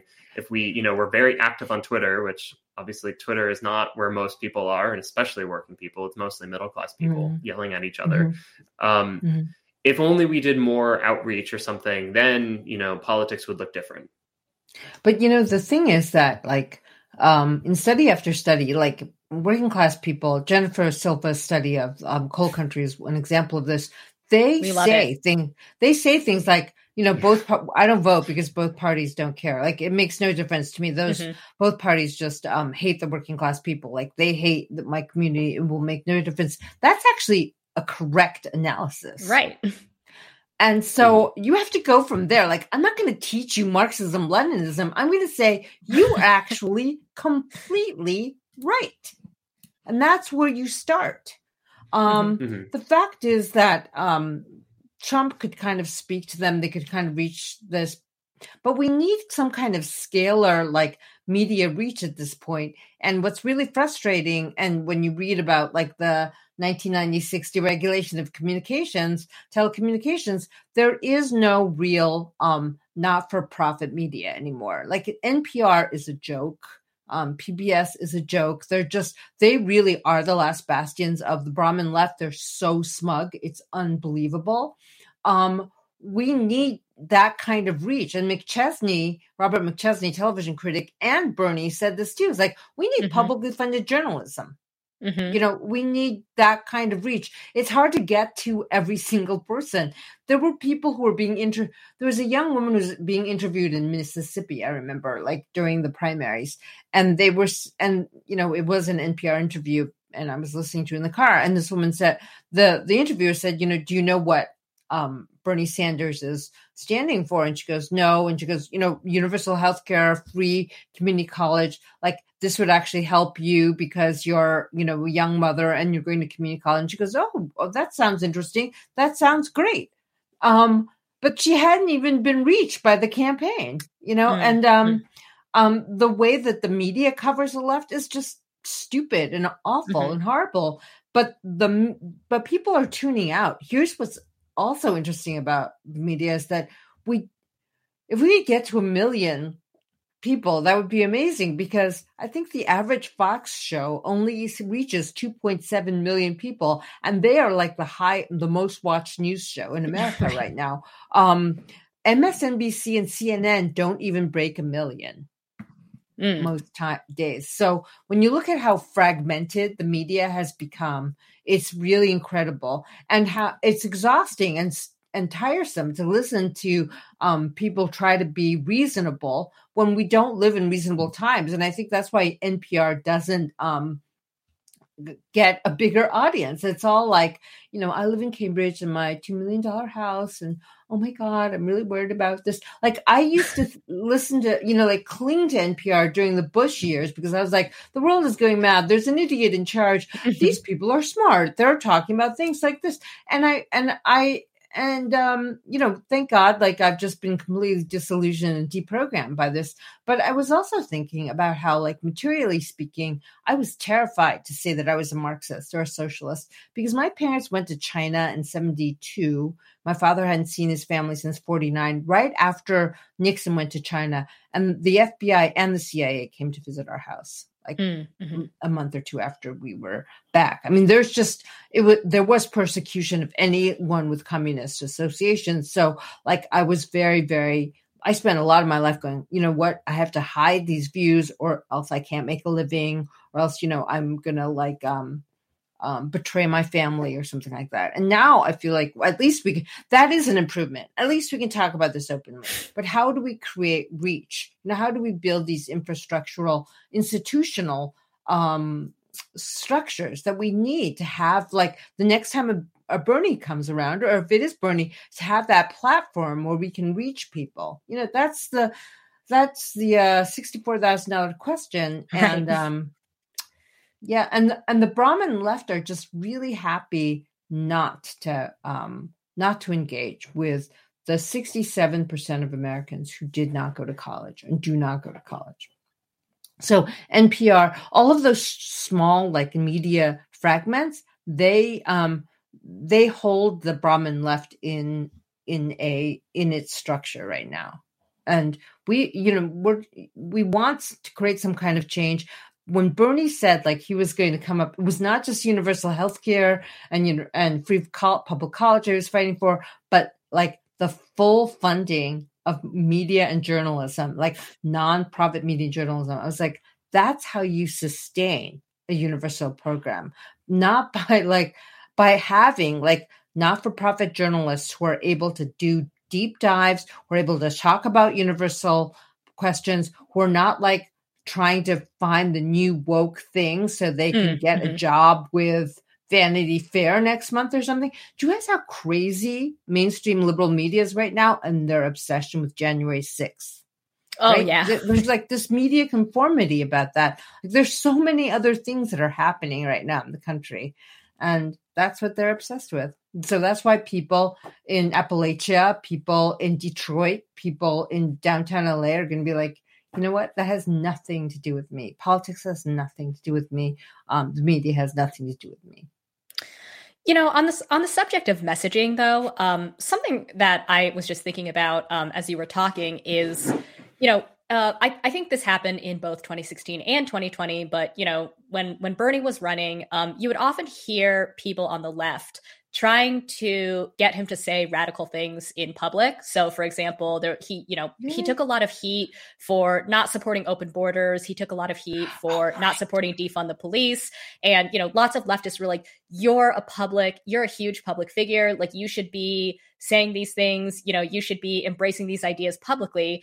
And that kind of struck me as like, also not, I mean, that's like, I feel like that kind of just presupposes that Bernie's whole role is to like shift the Overton window or to like, I don't know, provoke people. And like, that wasn't his project either.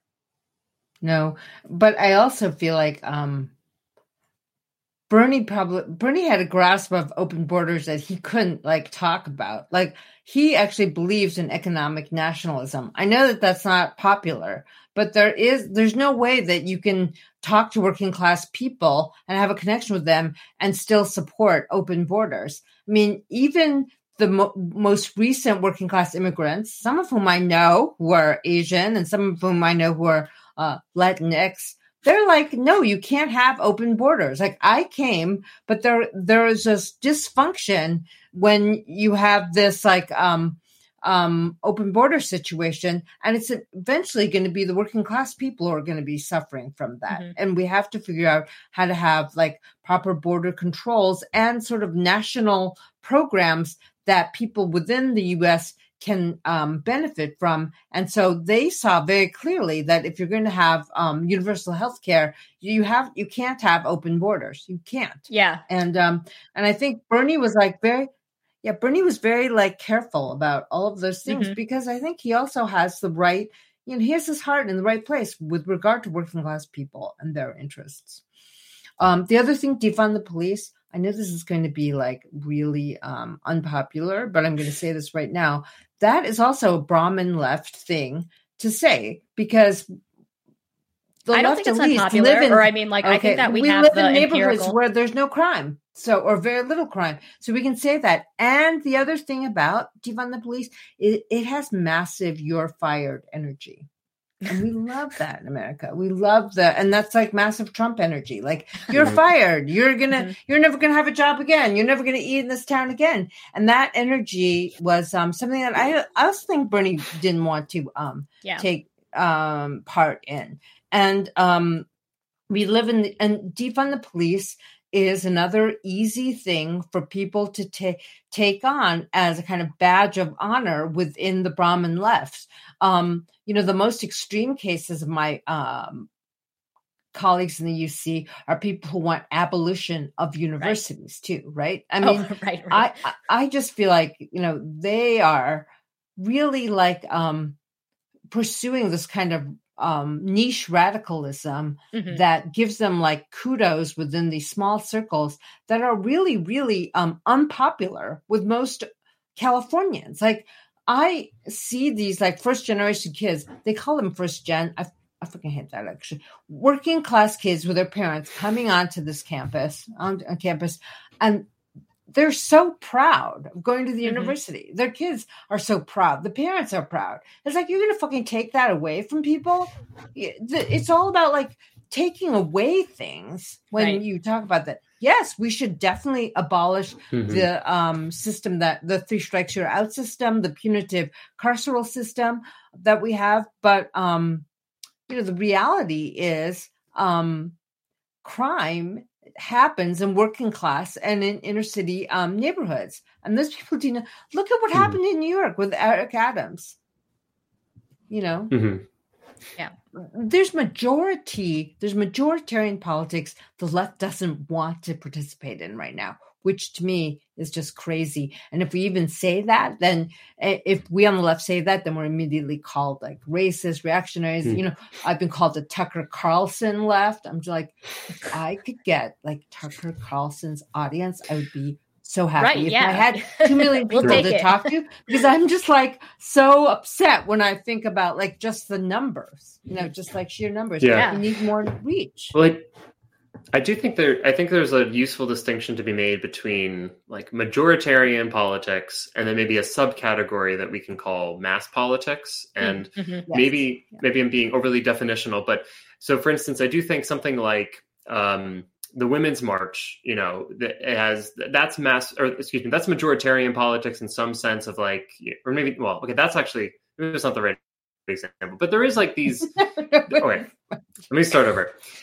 There are things where like liberals and people, left of liberalism, will get involved in that are, these big, social phenomena that, so again, the Women's March is one of them where it's a bunch of people getting involved and, doing protests. But it's not really mass politics in the way that mass politics have historically been understood in the sense of like how you actually like organize people. That I think there's a couple things that are worth like drilling down on when it comes to mass politics. That it's, first of all, like its orientation is universalist. Its philosophy rather is universalist. That mass politics really is involved in trying to change the actual who gets what in society, the actual allocation of resources, and doing it on grounds that say every single person has certain inherent worth and inherent value. But it's also, it's also rooted institutionally. It's not just like kind of populist, spontaneous. It's, it's not something where, people run out into the streets because they're upset with something, which happens. That happens all the time, but that's not really politics. It's not like a political expression in the way that mass politics are, where you have like actual things that keep it going day to day, week to week, month to month, that, when people get tired and need to go in after their protest, the politics, like the political thrust doesn't, dissipate. It's like, it's actually continued through having parties, unions, institutions. And also I think the big difference historically with like mass politics for the left really has been about, mass politics really is a left phenomenon. It's an understanding that these problems are structurally created by capitalism, that there's an actual class structure and a certain kind of logic of, how businesses, make their profits, and that's what drives our society forward.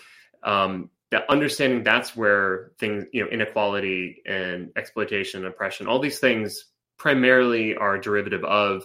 And so therefore the actual mass politics, it's not just like this kind of movement of movements. It's not, everyone's doing their own thing. And, if you're doing your thing over there and I'm doing my thing over here, the cumulative effect, everyone just doing a little bit of something and changing society in some way leads to some better society overall.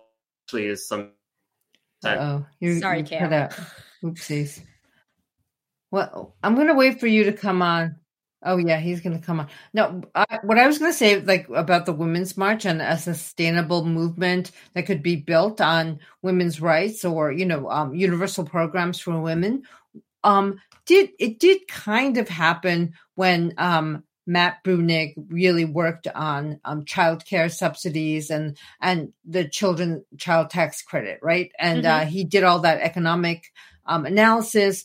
Then you had like women's rights and women's marginalization, objectification really highlighted by the Women's March, but there was a sustained, like, what is the politics of like focusing on women's issues. And so the child tax credit really sort of builds up out of not just a kind of spectacular demonstration of discontent with Trump. I really feel like there was like a layered thing, like where you could say, and the Bruenigs did this, normal people want socialized childcare, and that's really important. The sort of avant-garde aspect of the Women's March was the pussy hats. Now, a lot of women, like women of color, church-going women, and my late grandmother, they would be horrified by pussy hats, right? But the pussy hat was like this niche thing that people felt like they could wear and immediately signal belonging to a movement. So the sustained movement that could come out of a protest movement like that would be, I would say, like focusing on the dignity of women at work, the dignity of women's work, the necessity of social subsidies for childcare, for family leave, like all of these like nitty gritty economic issues that, really shape women's lives, normal women and everyday women. And then also include like, women, gay rights. It can be more inclusive, but it has to be built on like creating dignity for working women, and showing that, a collective effort has to be made to produce better outcomes for young mothers, for working mothers, for mothers of all different races. And, the PMC Brahmin elite mothers, they can afford $1,700 a month in childcare, or even more, $2,400 a month in paying their nannies. But average working class, normal American women, even middle class women, who want to be mothers or who have young children, they need structured support.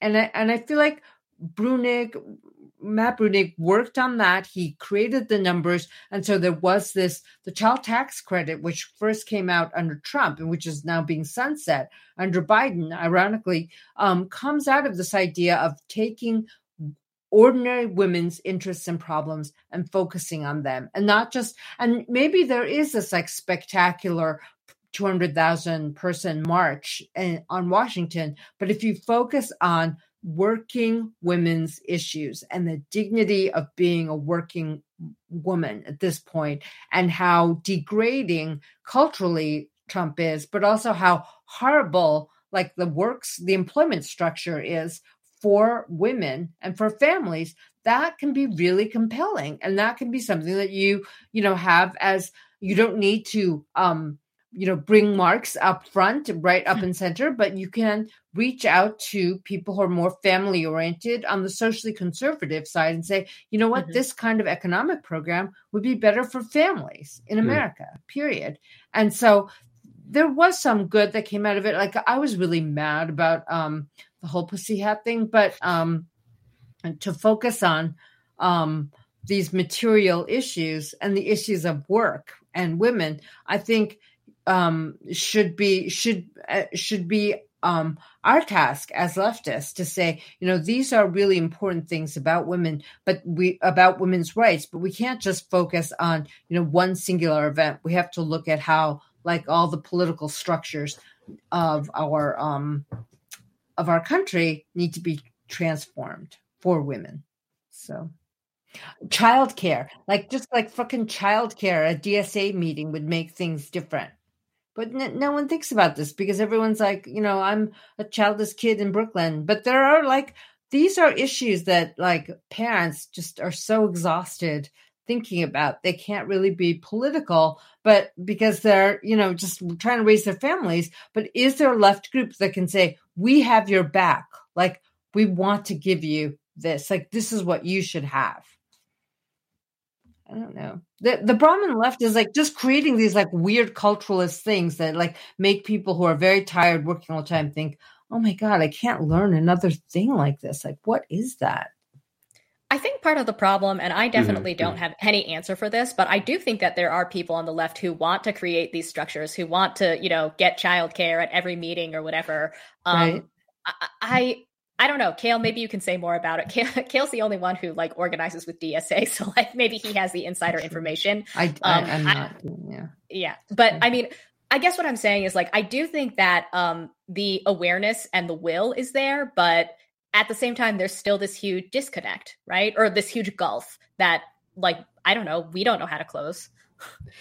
Yeah, I mean, I think some of it is, I think you're right. I mean, I think there's like a will that, people are becoming more and more aware of like what the challenges are internally. And if anything, I think the left has probably been doing, a fairly decent job of figuring out some of kind of the internal procedural problems, or at least they spend a lot of time thinking about it, and some stuff comes out better than others. But I think part of that challenge is, of course, the fact that it's kind of filtered through, some of these fights end up becoming, proxy battles for, actual politics of like what are actual priorities of the people involved. And so, everyone thinks that there's like something morally horrific about our current situation, but then like the actual class interests of people involved end up becoming a factor in how they think about what are the priorities now, what are the actual things we should be spending our time on. And that's the part that I was going to say before the internet cut me off a moment ago. The internet doesn't like your class reducing. Yeah. Seriously.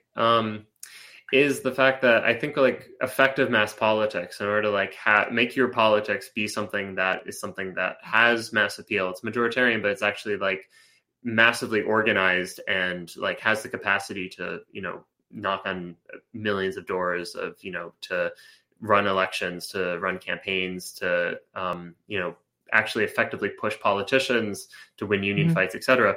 I do think like effective left mass politics understands that capitalism is the thing that structurally creates these problems. And I think for a lot of people, this is where I was saying before, I don't know how much got through, but if you're doing your campaign over here and I'm doing mine over there, and we spend our time doing our things, I think there's like this thought that if everyone's doing a little bit to change the world, no matter how small the campaign, it's like some kind of cumulative effect, and it's in fact all kind of adding up to some kind of like tidal wave of progressive change or something.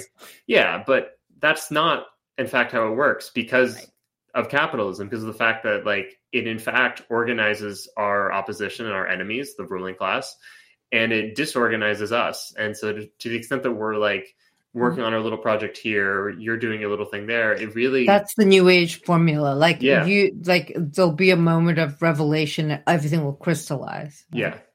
Right. But so like understanding that it's capitalism means that like you actually have a strategy where all these efforts, and some of these, I'm not to disparage people doing, like someone organizing their tenants in a building, that's a local fight, but like that's a useful, good fight. But you have to understand it as part of a collective movement and a collective fight, where, your efforts are, connected to the efforts of other people doing their part, and that's again where you need institutions to actually root this in a real way. So it's not just, everyone doing something kind of, on their own, separate from everyone else. But then that means you actually have, better use of resources. You actually pick and choose fights. You actually have priorities where you say, this is the fight we need to pursue now, not this other one, even though it's morally important. And that, I think, remains, probably one of the biggest problems for the left now, of understanding how to pick priorities, and picking priorities coming out of kind of a coherent, actual political project that, when you call you call other people comrades at the DSA meeting and then go like shit on them on Twitter afterwards, it's not really, it's bad cultural practice inside, but it's also just like, completely unfocused and completely, just like not actually addressing the actual challenges of capitalism that like working people, could really use left solutions for. One of the things is that you're describing is just a lack of organizational discipline, and DSA has always been, big tent, so they don't want to have this kind of organizational discipline. Anyways, it's a pluralist organization, and that's both its strength right now, I guess, because it's sustained itself for much longer than most left parties in the United States, and it's one of its great weaknesses, because I think that because the ideological production of liberal and pseudo-left politics is basically monopolized by the Brahmin left or the PMC elites, if you want to call them that. They learn this stuff in they go to college and they learn this stuff, and these are the things you have to say. These are the things you have to say to get grants, to get jobs, to be recognizable in the left liberal sphere. And so it's really hard for people to separate what they've internalized from, I'd say, like ideological indoctrination by the Brahmin left, even if it goes against their own interests. They're vying for some kind of like symbolic superiority in a space where very little seems to be at stake. It's like every DSA meeting then could become a faculty meeting, which would be a freaking nightmare. But so it's just I don't know what the solutions are. I do know that there are within, like, when a single party takes over, like when a party takes over, when a Leninist party takes over, they distribute goods, they distribute positions, and the left doesn't have that. Like, if Bernie had won, it wouldn't have just meant like the transformation of American politics. Like, a lot of these young kids who are, unhappy with the way things are, and who are being captured by the language of the Brahmin left or the PMC elites, they would be forced to reevaluate their own politics and their class positions, because Bernie would have offered, the Bernie administration just offers a different kind of opportunity to participate in politics. Like, the defeat was like so sound in so many ways. Like, the American system is not going to let that happen. And when I look very practically at how a party distributes goodies when it wins an election, a lot of that distribution aligns politics. And that's what's really, tonic about electing a powerful left politician. I want to switch gears slightly and ask you about Asians. I've been dying to ask you about Asians. So what I want to ask is this. So we have started to notice the movement of particularly working class Asians and Latinos away from the Democratic Party. Mm-hmm. That was a huge theme in the election earlier this year. Yep. And Asians are kind of an interesting case in America as a racial group, because there are a lot of Asians, because of immigration patterns. I mean, we can get into that, whatever. There are a lot of Asians that could be classified as, upper income or professional managerial class. Yeah. At the same time, I do feel like the Brahmin left, while they, I think, still sort of pay lip service to Latinos, usually by lumping them in the term Black and Latino or Black and Brown. Like, I feel like they could not care less about Asians. It's never Black, Brown, and Yellow bodies when they speak that language. Right. The bodies are never yellow. Black, brown, yellow bodies are at stake. It's like, no, not yellow bodies. No. Yellow. Okay. In any case, and it sounds like you agree that the Brahmin left, does not care at all about Asians, whether that is, especially working class Asians, but doesn't really even seem to be that interested in the professional managerial class Asians, although obviously some of those Asians are part of the Brahmin left themselves.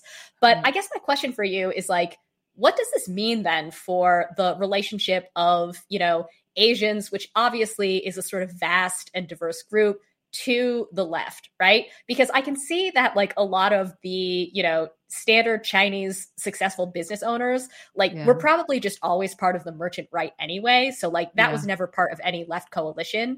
But the thing that really kills me about the, the movement of working class Asians away from the Democratic Party in this last election cycle is that basically all the social science that we had from the 90s up until like a month ago showed that Asians were moving toward the Democratic Party. And part of that is that Asians have as I'm sure you know, Asians really prioritize economic issues, bread and butter issues, universal health care, free public higher education.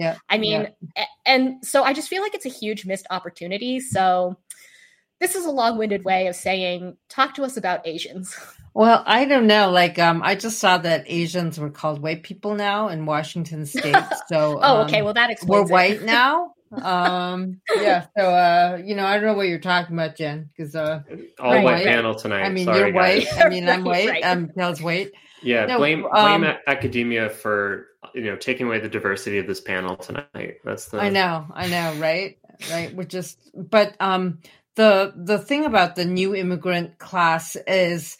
And its identification with the merchant right is that the Asians, even if they're working class, think of themselves as being on their own, and so there's this sense of having been abandoned by rule of law or governments, and you just want to have the freedom to prosper. But for working class Asians, I think increasingly they've become, aware that capitalism is a rigged game against them.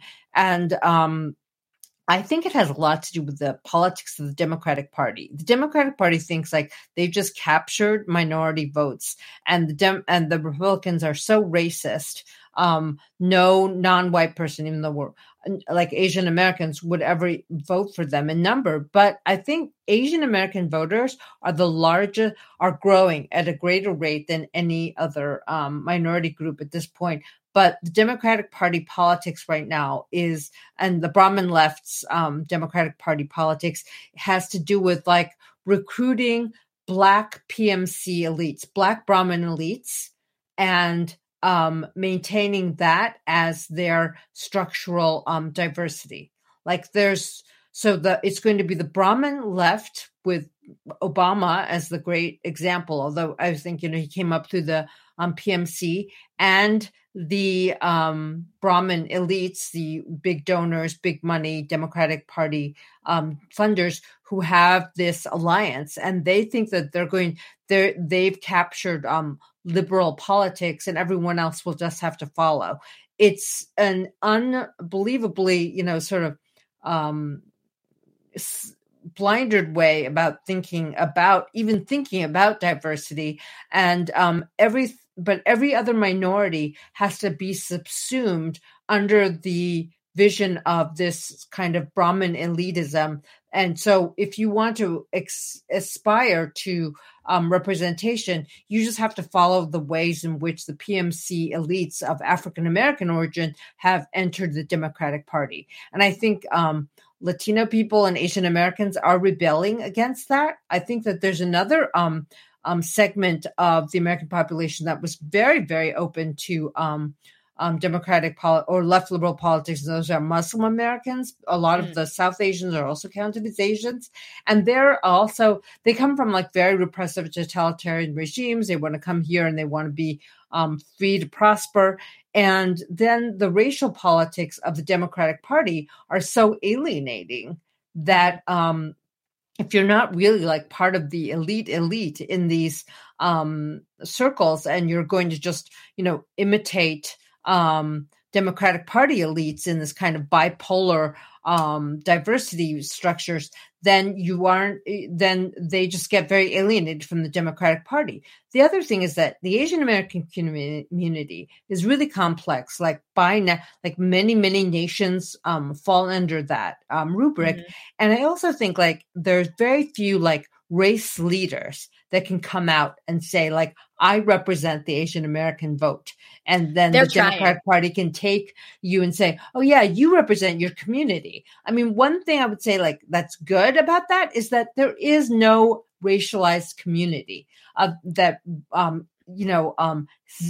Kendi represents, or Ta-Nehisi Coates represents. Like the communities I think that African American leaders represent are religious communities, like the AME Church. If you're the pastor of that church, you actually have a community. Ta-Nehisi Coates doesn't have a community. He has a readership. He has a very PMC readership. Kendi doesn't have a community, but the Asian Americans can't. They're not recruited to be like race representatives in the same way. Like they tried in the New Yorker with Jia Yang-fan, who's like an anti-communist PRC origin writer who writes very well, but she doesn't really speak for Chinese Americans, although, the New Yorker would like her to take that role. It's really hard to be that person because there are Korean Americans, Japanese Americans, Chinese Americans, the nationalities and the recent immigration questions all take up like a lot of space, and it's not just the class situation. The other thing is that the liberal elites in America, the prominent elites, always thought of Asian Americans as being like conformists, right? So we talk about like the avant-gardism of the post-68 Brahmin left, like, I just have this great idea and I just make this 3-minute film and it's so awesome and you guys are going to watch and be transformed. Like the last person you want to appeal to is an Asian American because you think they're just like reactionaries. They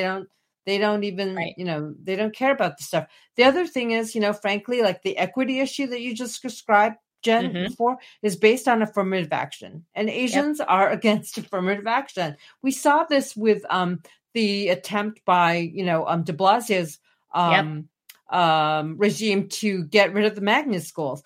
All those working class kids who take the subway 2 hours a day to go to Brooklyn Tech or Stuyvesant, their parents are working night and day to give them those opportunities. And they're oftentimes like not middle class Asian Americans who are. No, they're disproportionately poor. They're working class, and they really believe in, the educational system. And that might come from, a cultural thing, that comes from an immigrant thing. But I often think like if the genius thing would be for the Republican Party, but they're not that smart, to run an anti-affirmative action, socially liberal, economically conservative Asian American candidate in California.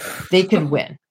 They could win with that. They can't win now. They're like, the GOP in California is like a joke. In California, politics are terrible because the Democratic Party, as you talked about, is dominated by the Brahmin left in San Francisco and LA and Orange County. And there's like no movement. We have, huge numbers of homeless people. The inequality is just through the roof. But, what they want to do is reduce the number of Asian Americans in the UC system. And Asian Americans know that. The Democratic Party wants to do this, right? Yeah. And London Breed wants to create a city of African Americans with Latinos and Asian Americans marginalized in San Francisco. Like that's her politics. And the Democratic Party is like, yay, that's really good. And the Asian American working class people and Latino working class people are furious, but there's no other like party. Right. The Latino and Asian American young people went broke for Bernie like crazy. Oh, I know.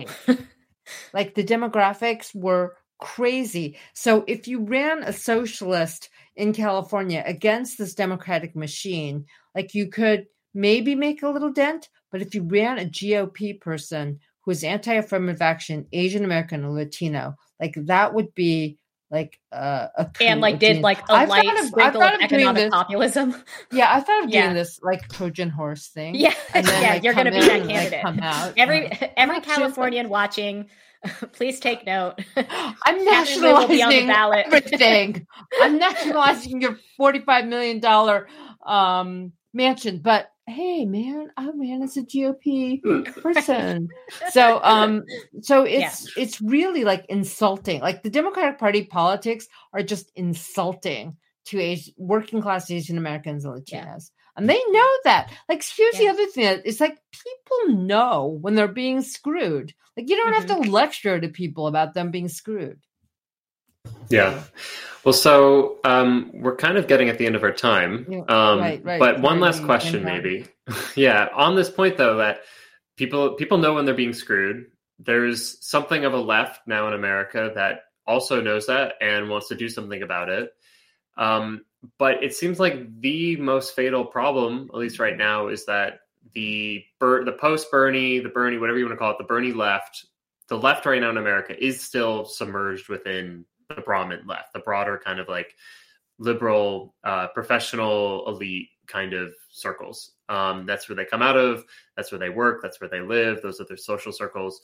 And it affects their politics. And I think the biggest thing is that there's just this massive disconnect where left politics, the people who do left politics, are not a part of the working class. And yet they say, working class, you are our subject. You are going to change the world for us. You're the good ones.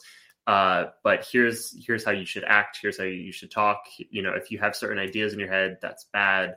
And you're morally depraved. And that's not everyone on the left, obviously. I think like no, but that's a lot of people on the left. Yeah. Well, it's certainly, I think it's oversized when it comes to like online presence, for instance, that like a lot of the people that end up writing about this kind of stuff online, you know, that fit that category. I don't think it represents everyone on the American left, but it's enough people that it's a problem. And so I guess the question really ends up being, you know, like looking ahead, given the fact that, you know, stakes are pretty high, both for like general, you know, like the everyday issues of like, you know, people, you know, we're several years into a pandemic and there are massive lines for like getting COVID tests. Like we just don't have a healthcare system in this country. You know, wages are stagnant. There's like these everyday issues. And then there's, you know, the massive issues of like, you know, impending, what happens if there's another kind of like disease, you know, like there's going to be subsequent COVIDs in the future, climate change, you know, like economic downturns that come around, you know, every, you know, business cycle or so. And, you know, sometimes they're way worse than others. And there's all these like massive issues. The fact that Republicans are willing to, you know, destroy democratic process. And the left is stuck in this milieu where it actually just cannot reach the people that, you know, historically have been the ones that have, you know, working class people and organized workers have brought about democracy and, you know, greater egalitarian situations where resources are in fact redistributed more fairly.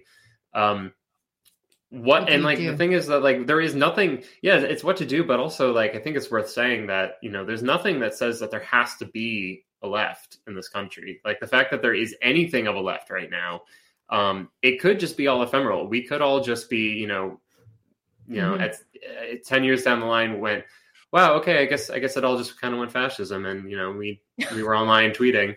I was online making fun of post-structuralists, but I feel like it's a house of cards. You know, I really want to like keep poking at it, and like I just want to see the whole thing collapse. This kind of like avant-gardism within the subverting of the norms, the BS, you know, stuff that I have, but that we live with. But I also think we are, like, I don't want to exaggerate, at the end of some civilizational moment. Like, it's really scary. Yep. What would be, for 2022, it's the end of the year. It's time to, like, you know, think about what we can do better in 2022. We can, you know, all be better people by being better leftists. How should we contribute to a better, healthier left in America? So that, you know, it sounds very like Trotskyist, but like you change a little bit, you change your comrades, you change your institutions, but like, you know, what actually should like the left be doing given these kind of structural constraints, both internally and externally? I've got an idea. Yeah. Everyone work out more. Do left boot camp. Be in shape. Get in shape. Get ripped. Do infiltrate sports. Infiltrate the NFL. Infiltrate the NBA. Infiltrate the MLB. Infiltrate the USTA.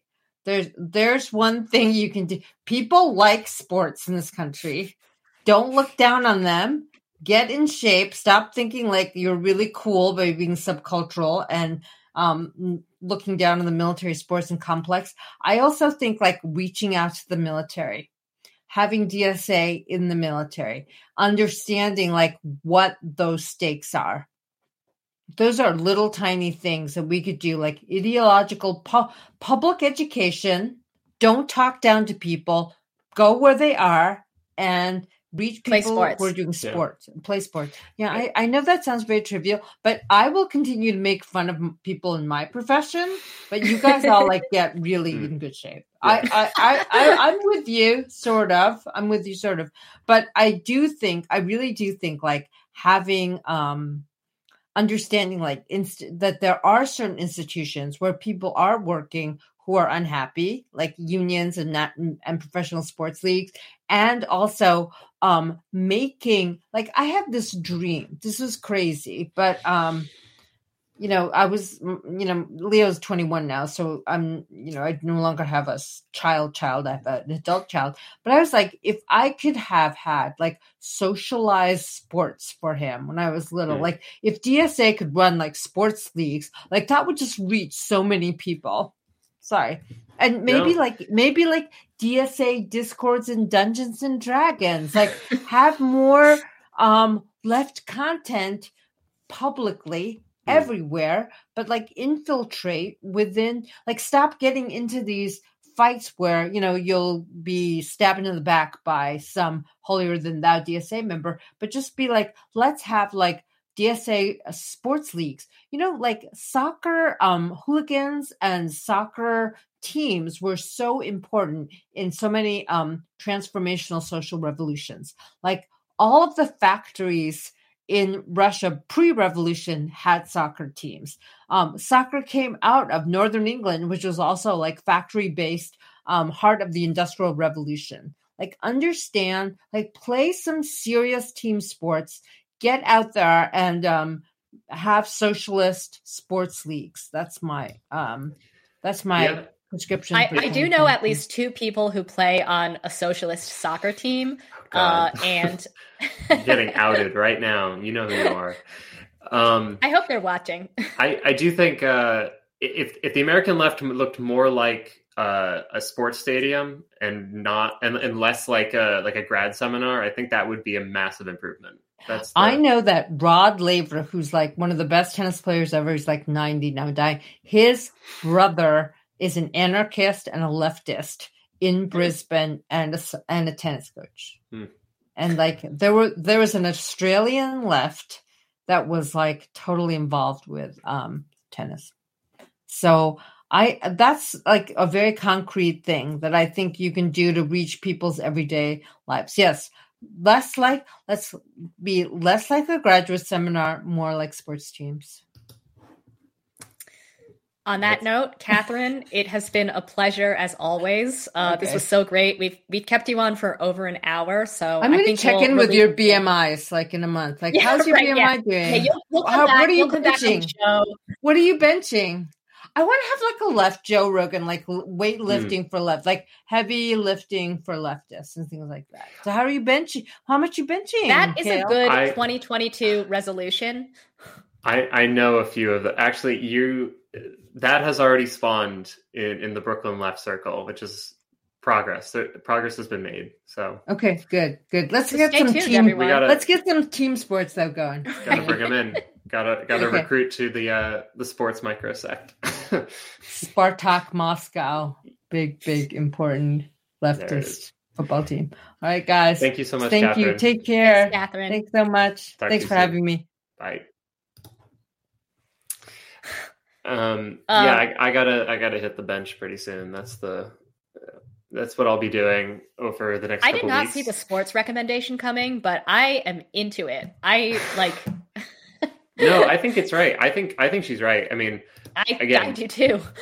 I think Bernie was selling out he wasn't selling. He was bringing people into stadiums. He was like selling out. He plays basketball.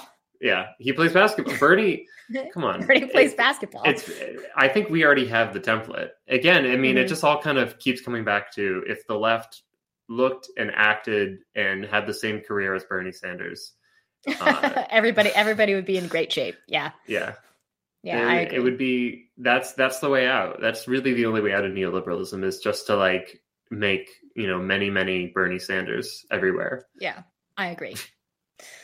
All right. Well, it's getting late, but Cale, do you want to maybe talk a little bit about what is in store for the Jacobin channel in 2022? I know Cale's working on some projects and they're like semi-secret, so I don't know how much you can get into it, but give the people a taste of what's coming up.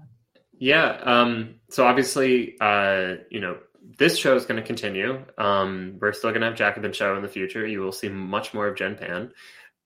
So sorry. You're just gonna have to deal with a lot more Jen Pan. But obviously Weekends is not going to be continuing, but you will still see Anna and Nando. We're going to find new ways to integrate them into the channel. We have some perhaps ideas, even as guests on the Jacobin show. We shall see. There's going to be a lot more stuff. A lot of I think the idea is that, we'll keep doing these shows for you guys, and hopefully, we're of use. And please, whenever you can, we always accept recommendations and critiques. And if you're like, wow, I wish someone was talking about this issue that actually is something that is affecting, especially left politics. We want, if it's not evident by what we've said so far, we want a strong, healthy, successful left. And so that's, I think, a lot of what Jacobin Show will be doing. But we're going to try to do a lot more other shorter pieces that hopefully you guys will enjoy, and hopefully your parents, your parents' friends, their divorced relatives, their cousins, it's just go all up the family tree. Yeah. Everyone, it's more kind of material that hopefully, is explaining what we're explaining in the simplest language, but is hopefully politically useful. And so Cale, I just want to say something really quick about a strong, healthy left, because we didn't get into this with Catherine, but, there's a kind of weird subgenre or whatever of I don't know, Medium posts or social media posts that are this is why I left the left, or this is why I'm no longer on the left. And a lot of those posts actually talk about a lot of the same pathologies and bad behavior that we just talked about. But I just want to say, we're on the left. So the people doing the bad behavior, you can leave. Yeah. Yeah. No, I mean, I think that's, if you're contributing bad pathologies, you should do a little, self-reflection, a little, maybe you should like pick up your red book and actually, spend some time thinking about, do a struggle session is what I'm saying. But also, like, if you're a person who's watching the show and you feel disillusioned with the state of the left and, again, like some of this bad behavior that's been going on, like, don't give up. You're on the left. Yeah. And we need to win because there's too much at stake right now. So, pathologies, hopefully we can get rid of some of them, correct others, and maybe some of them will just become irrelevant. Maybe that's, I think there's probably going to be like some, bad social behavior even when we're winning. Everywhere. Yeah. When the left was winning in the past, I'm sure you can find behavior there. We should be doing our part to like reintegrate left politics with working people. And so, when there's strikes, you should be getting involved. You should go to the picket line and ask what you can do to contribute. That's what, we had a great interview with Jane McAlevey last week that she was stressing this point. And you should be thinking about like, how do I in fact communicate my politics to people who disagree with me? If all you can do is talk to people who agree with you, we're kind of fucked. So that's, I think, that's what we should be focused on. And we're going to try to do our part to help you with that in the new year. So a lot more stuff coming out. And I didn't really disclose any of it, but you will see it very soon. Stay tuned. Yeah. Yeah. Some friendly faces, maybe people you saw earlier tonight. Who knows? We'll see. Anyways. Yeah. I guess on that note, just a reminder, again, like Cale said, we'll be back next year, but we are taking a few weeks off just for the holidays. So, I just want to say now, thank you for watching this year. In case it hasn't been totally apparent, like I have never done a YouTube show before. And I, for the obvious reasons of its YouTube comments, I don't frequently trawl the comments. But like on occasion, I've seen people leaving really thoughtful and interesting and nice comments. So if you have, thank you. I've really I don't know, like I've really enjoyed seeing those and like hearing from you guys. And hopefully, we'll talk again next year. So I guess happy holidays. And Cale, unless you have any last thoughts. Yeah, I have a lot, but we're not okay. Well, you'll just have to wait until next year to hear Cale's thoughts. That's right. Thank you so much, Jen, for your year, and thanks everyone for watching. You're going to see a lot more. There's going to be a lot more going on next year. So happy holidays. We'll talk to you soon. Good night, guys.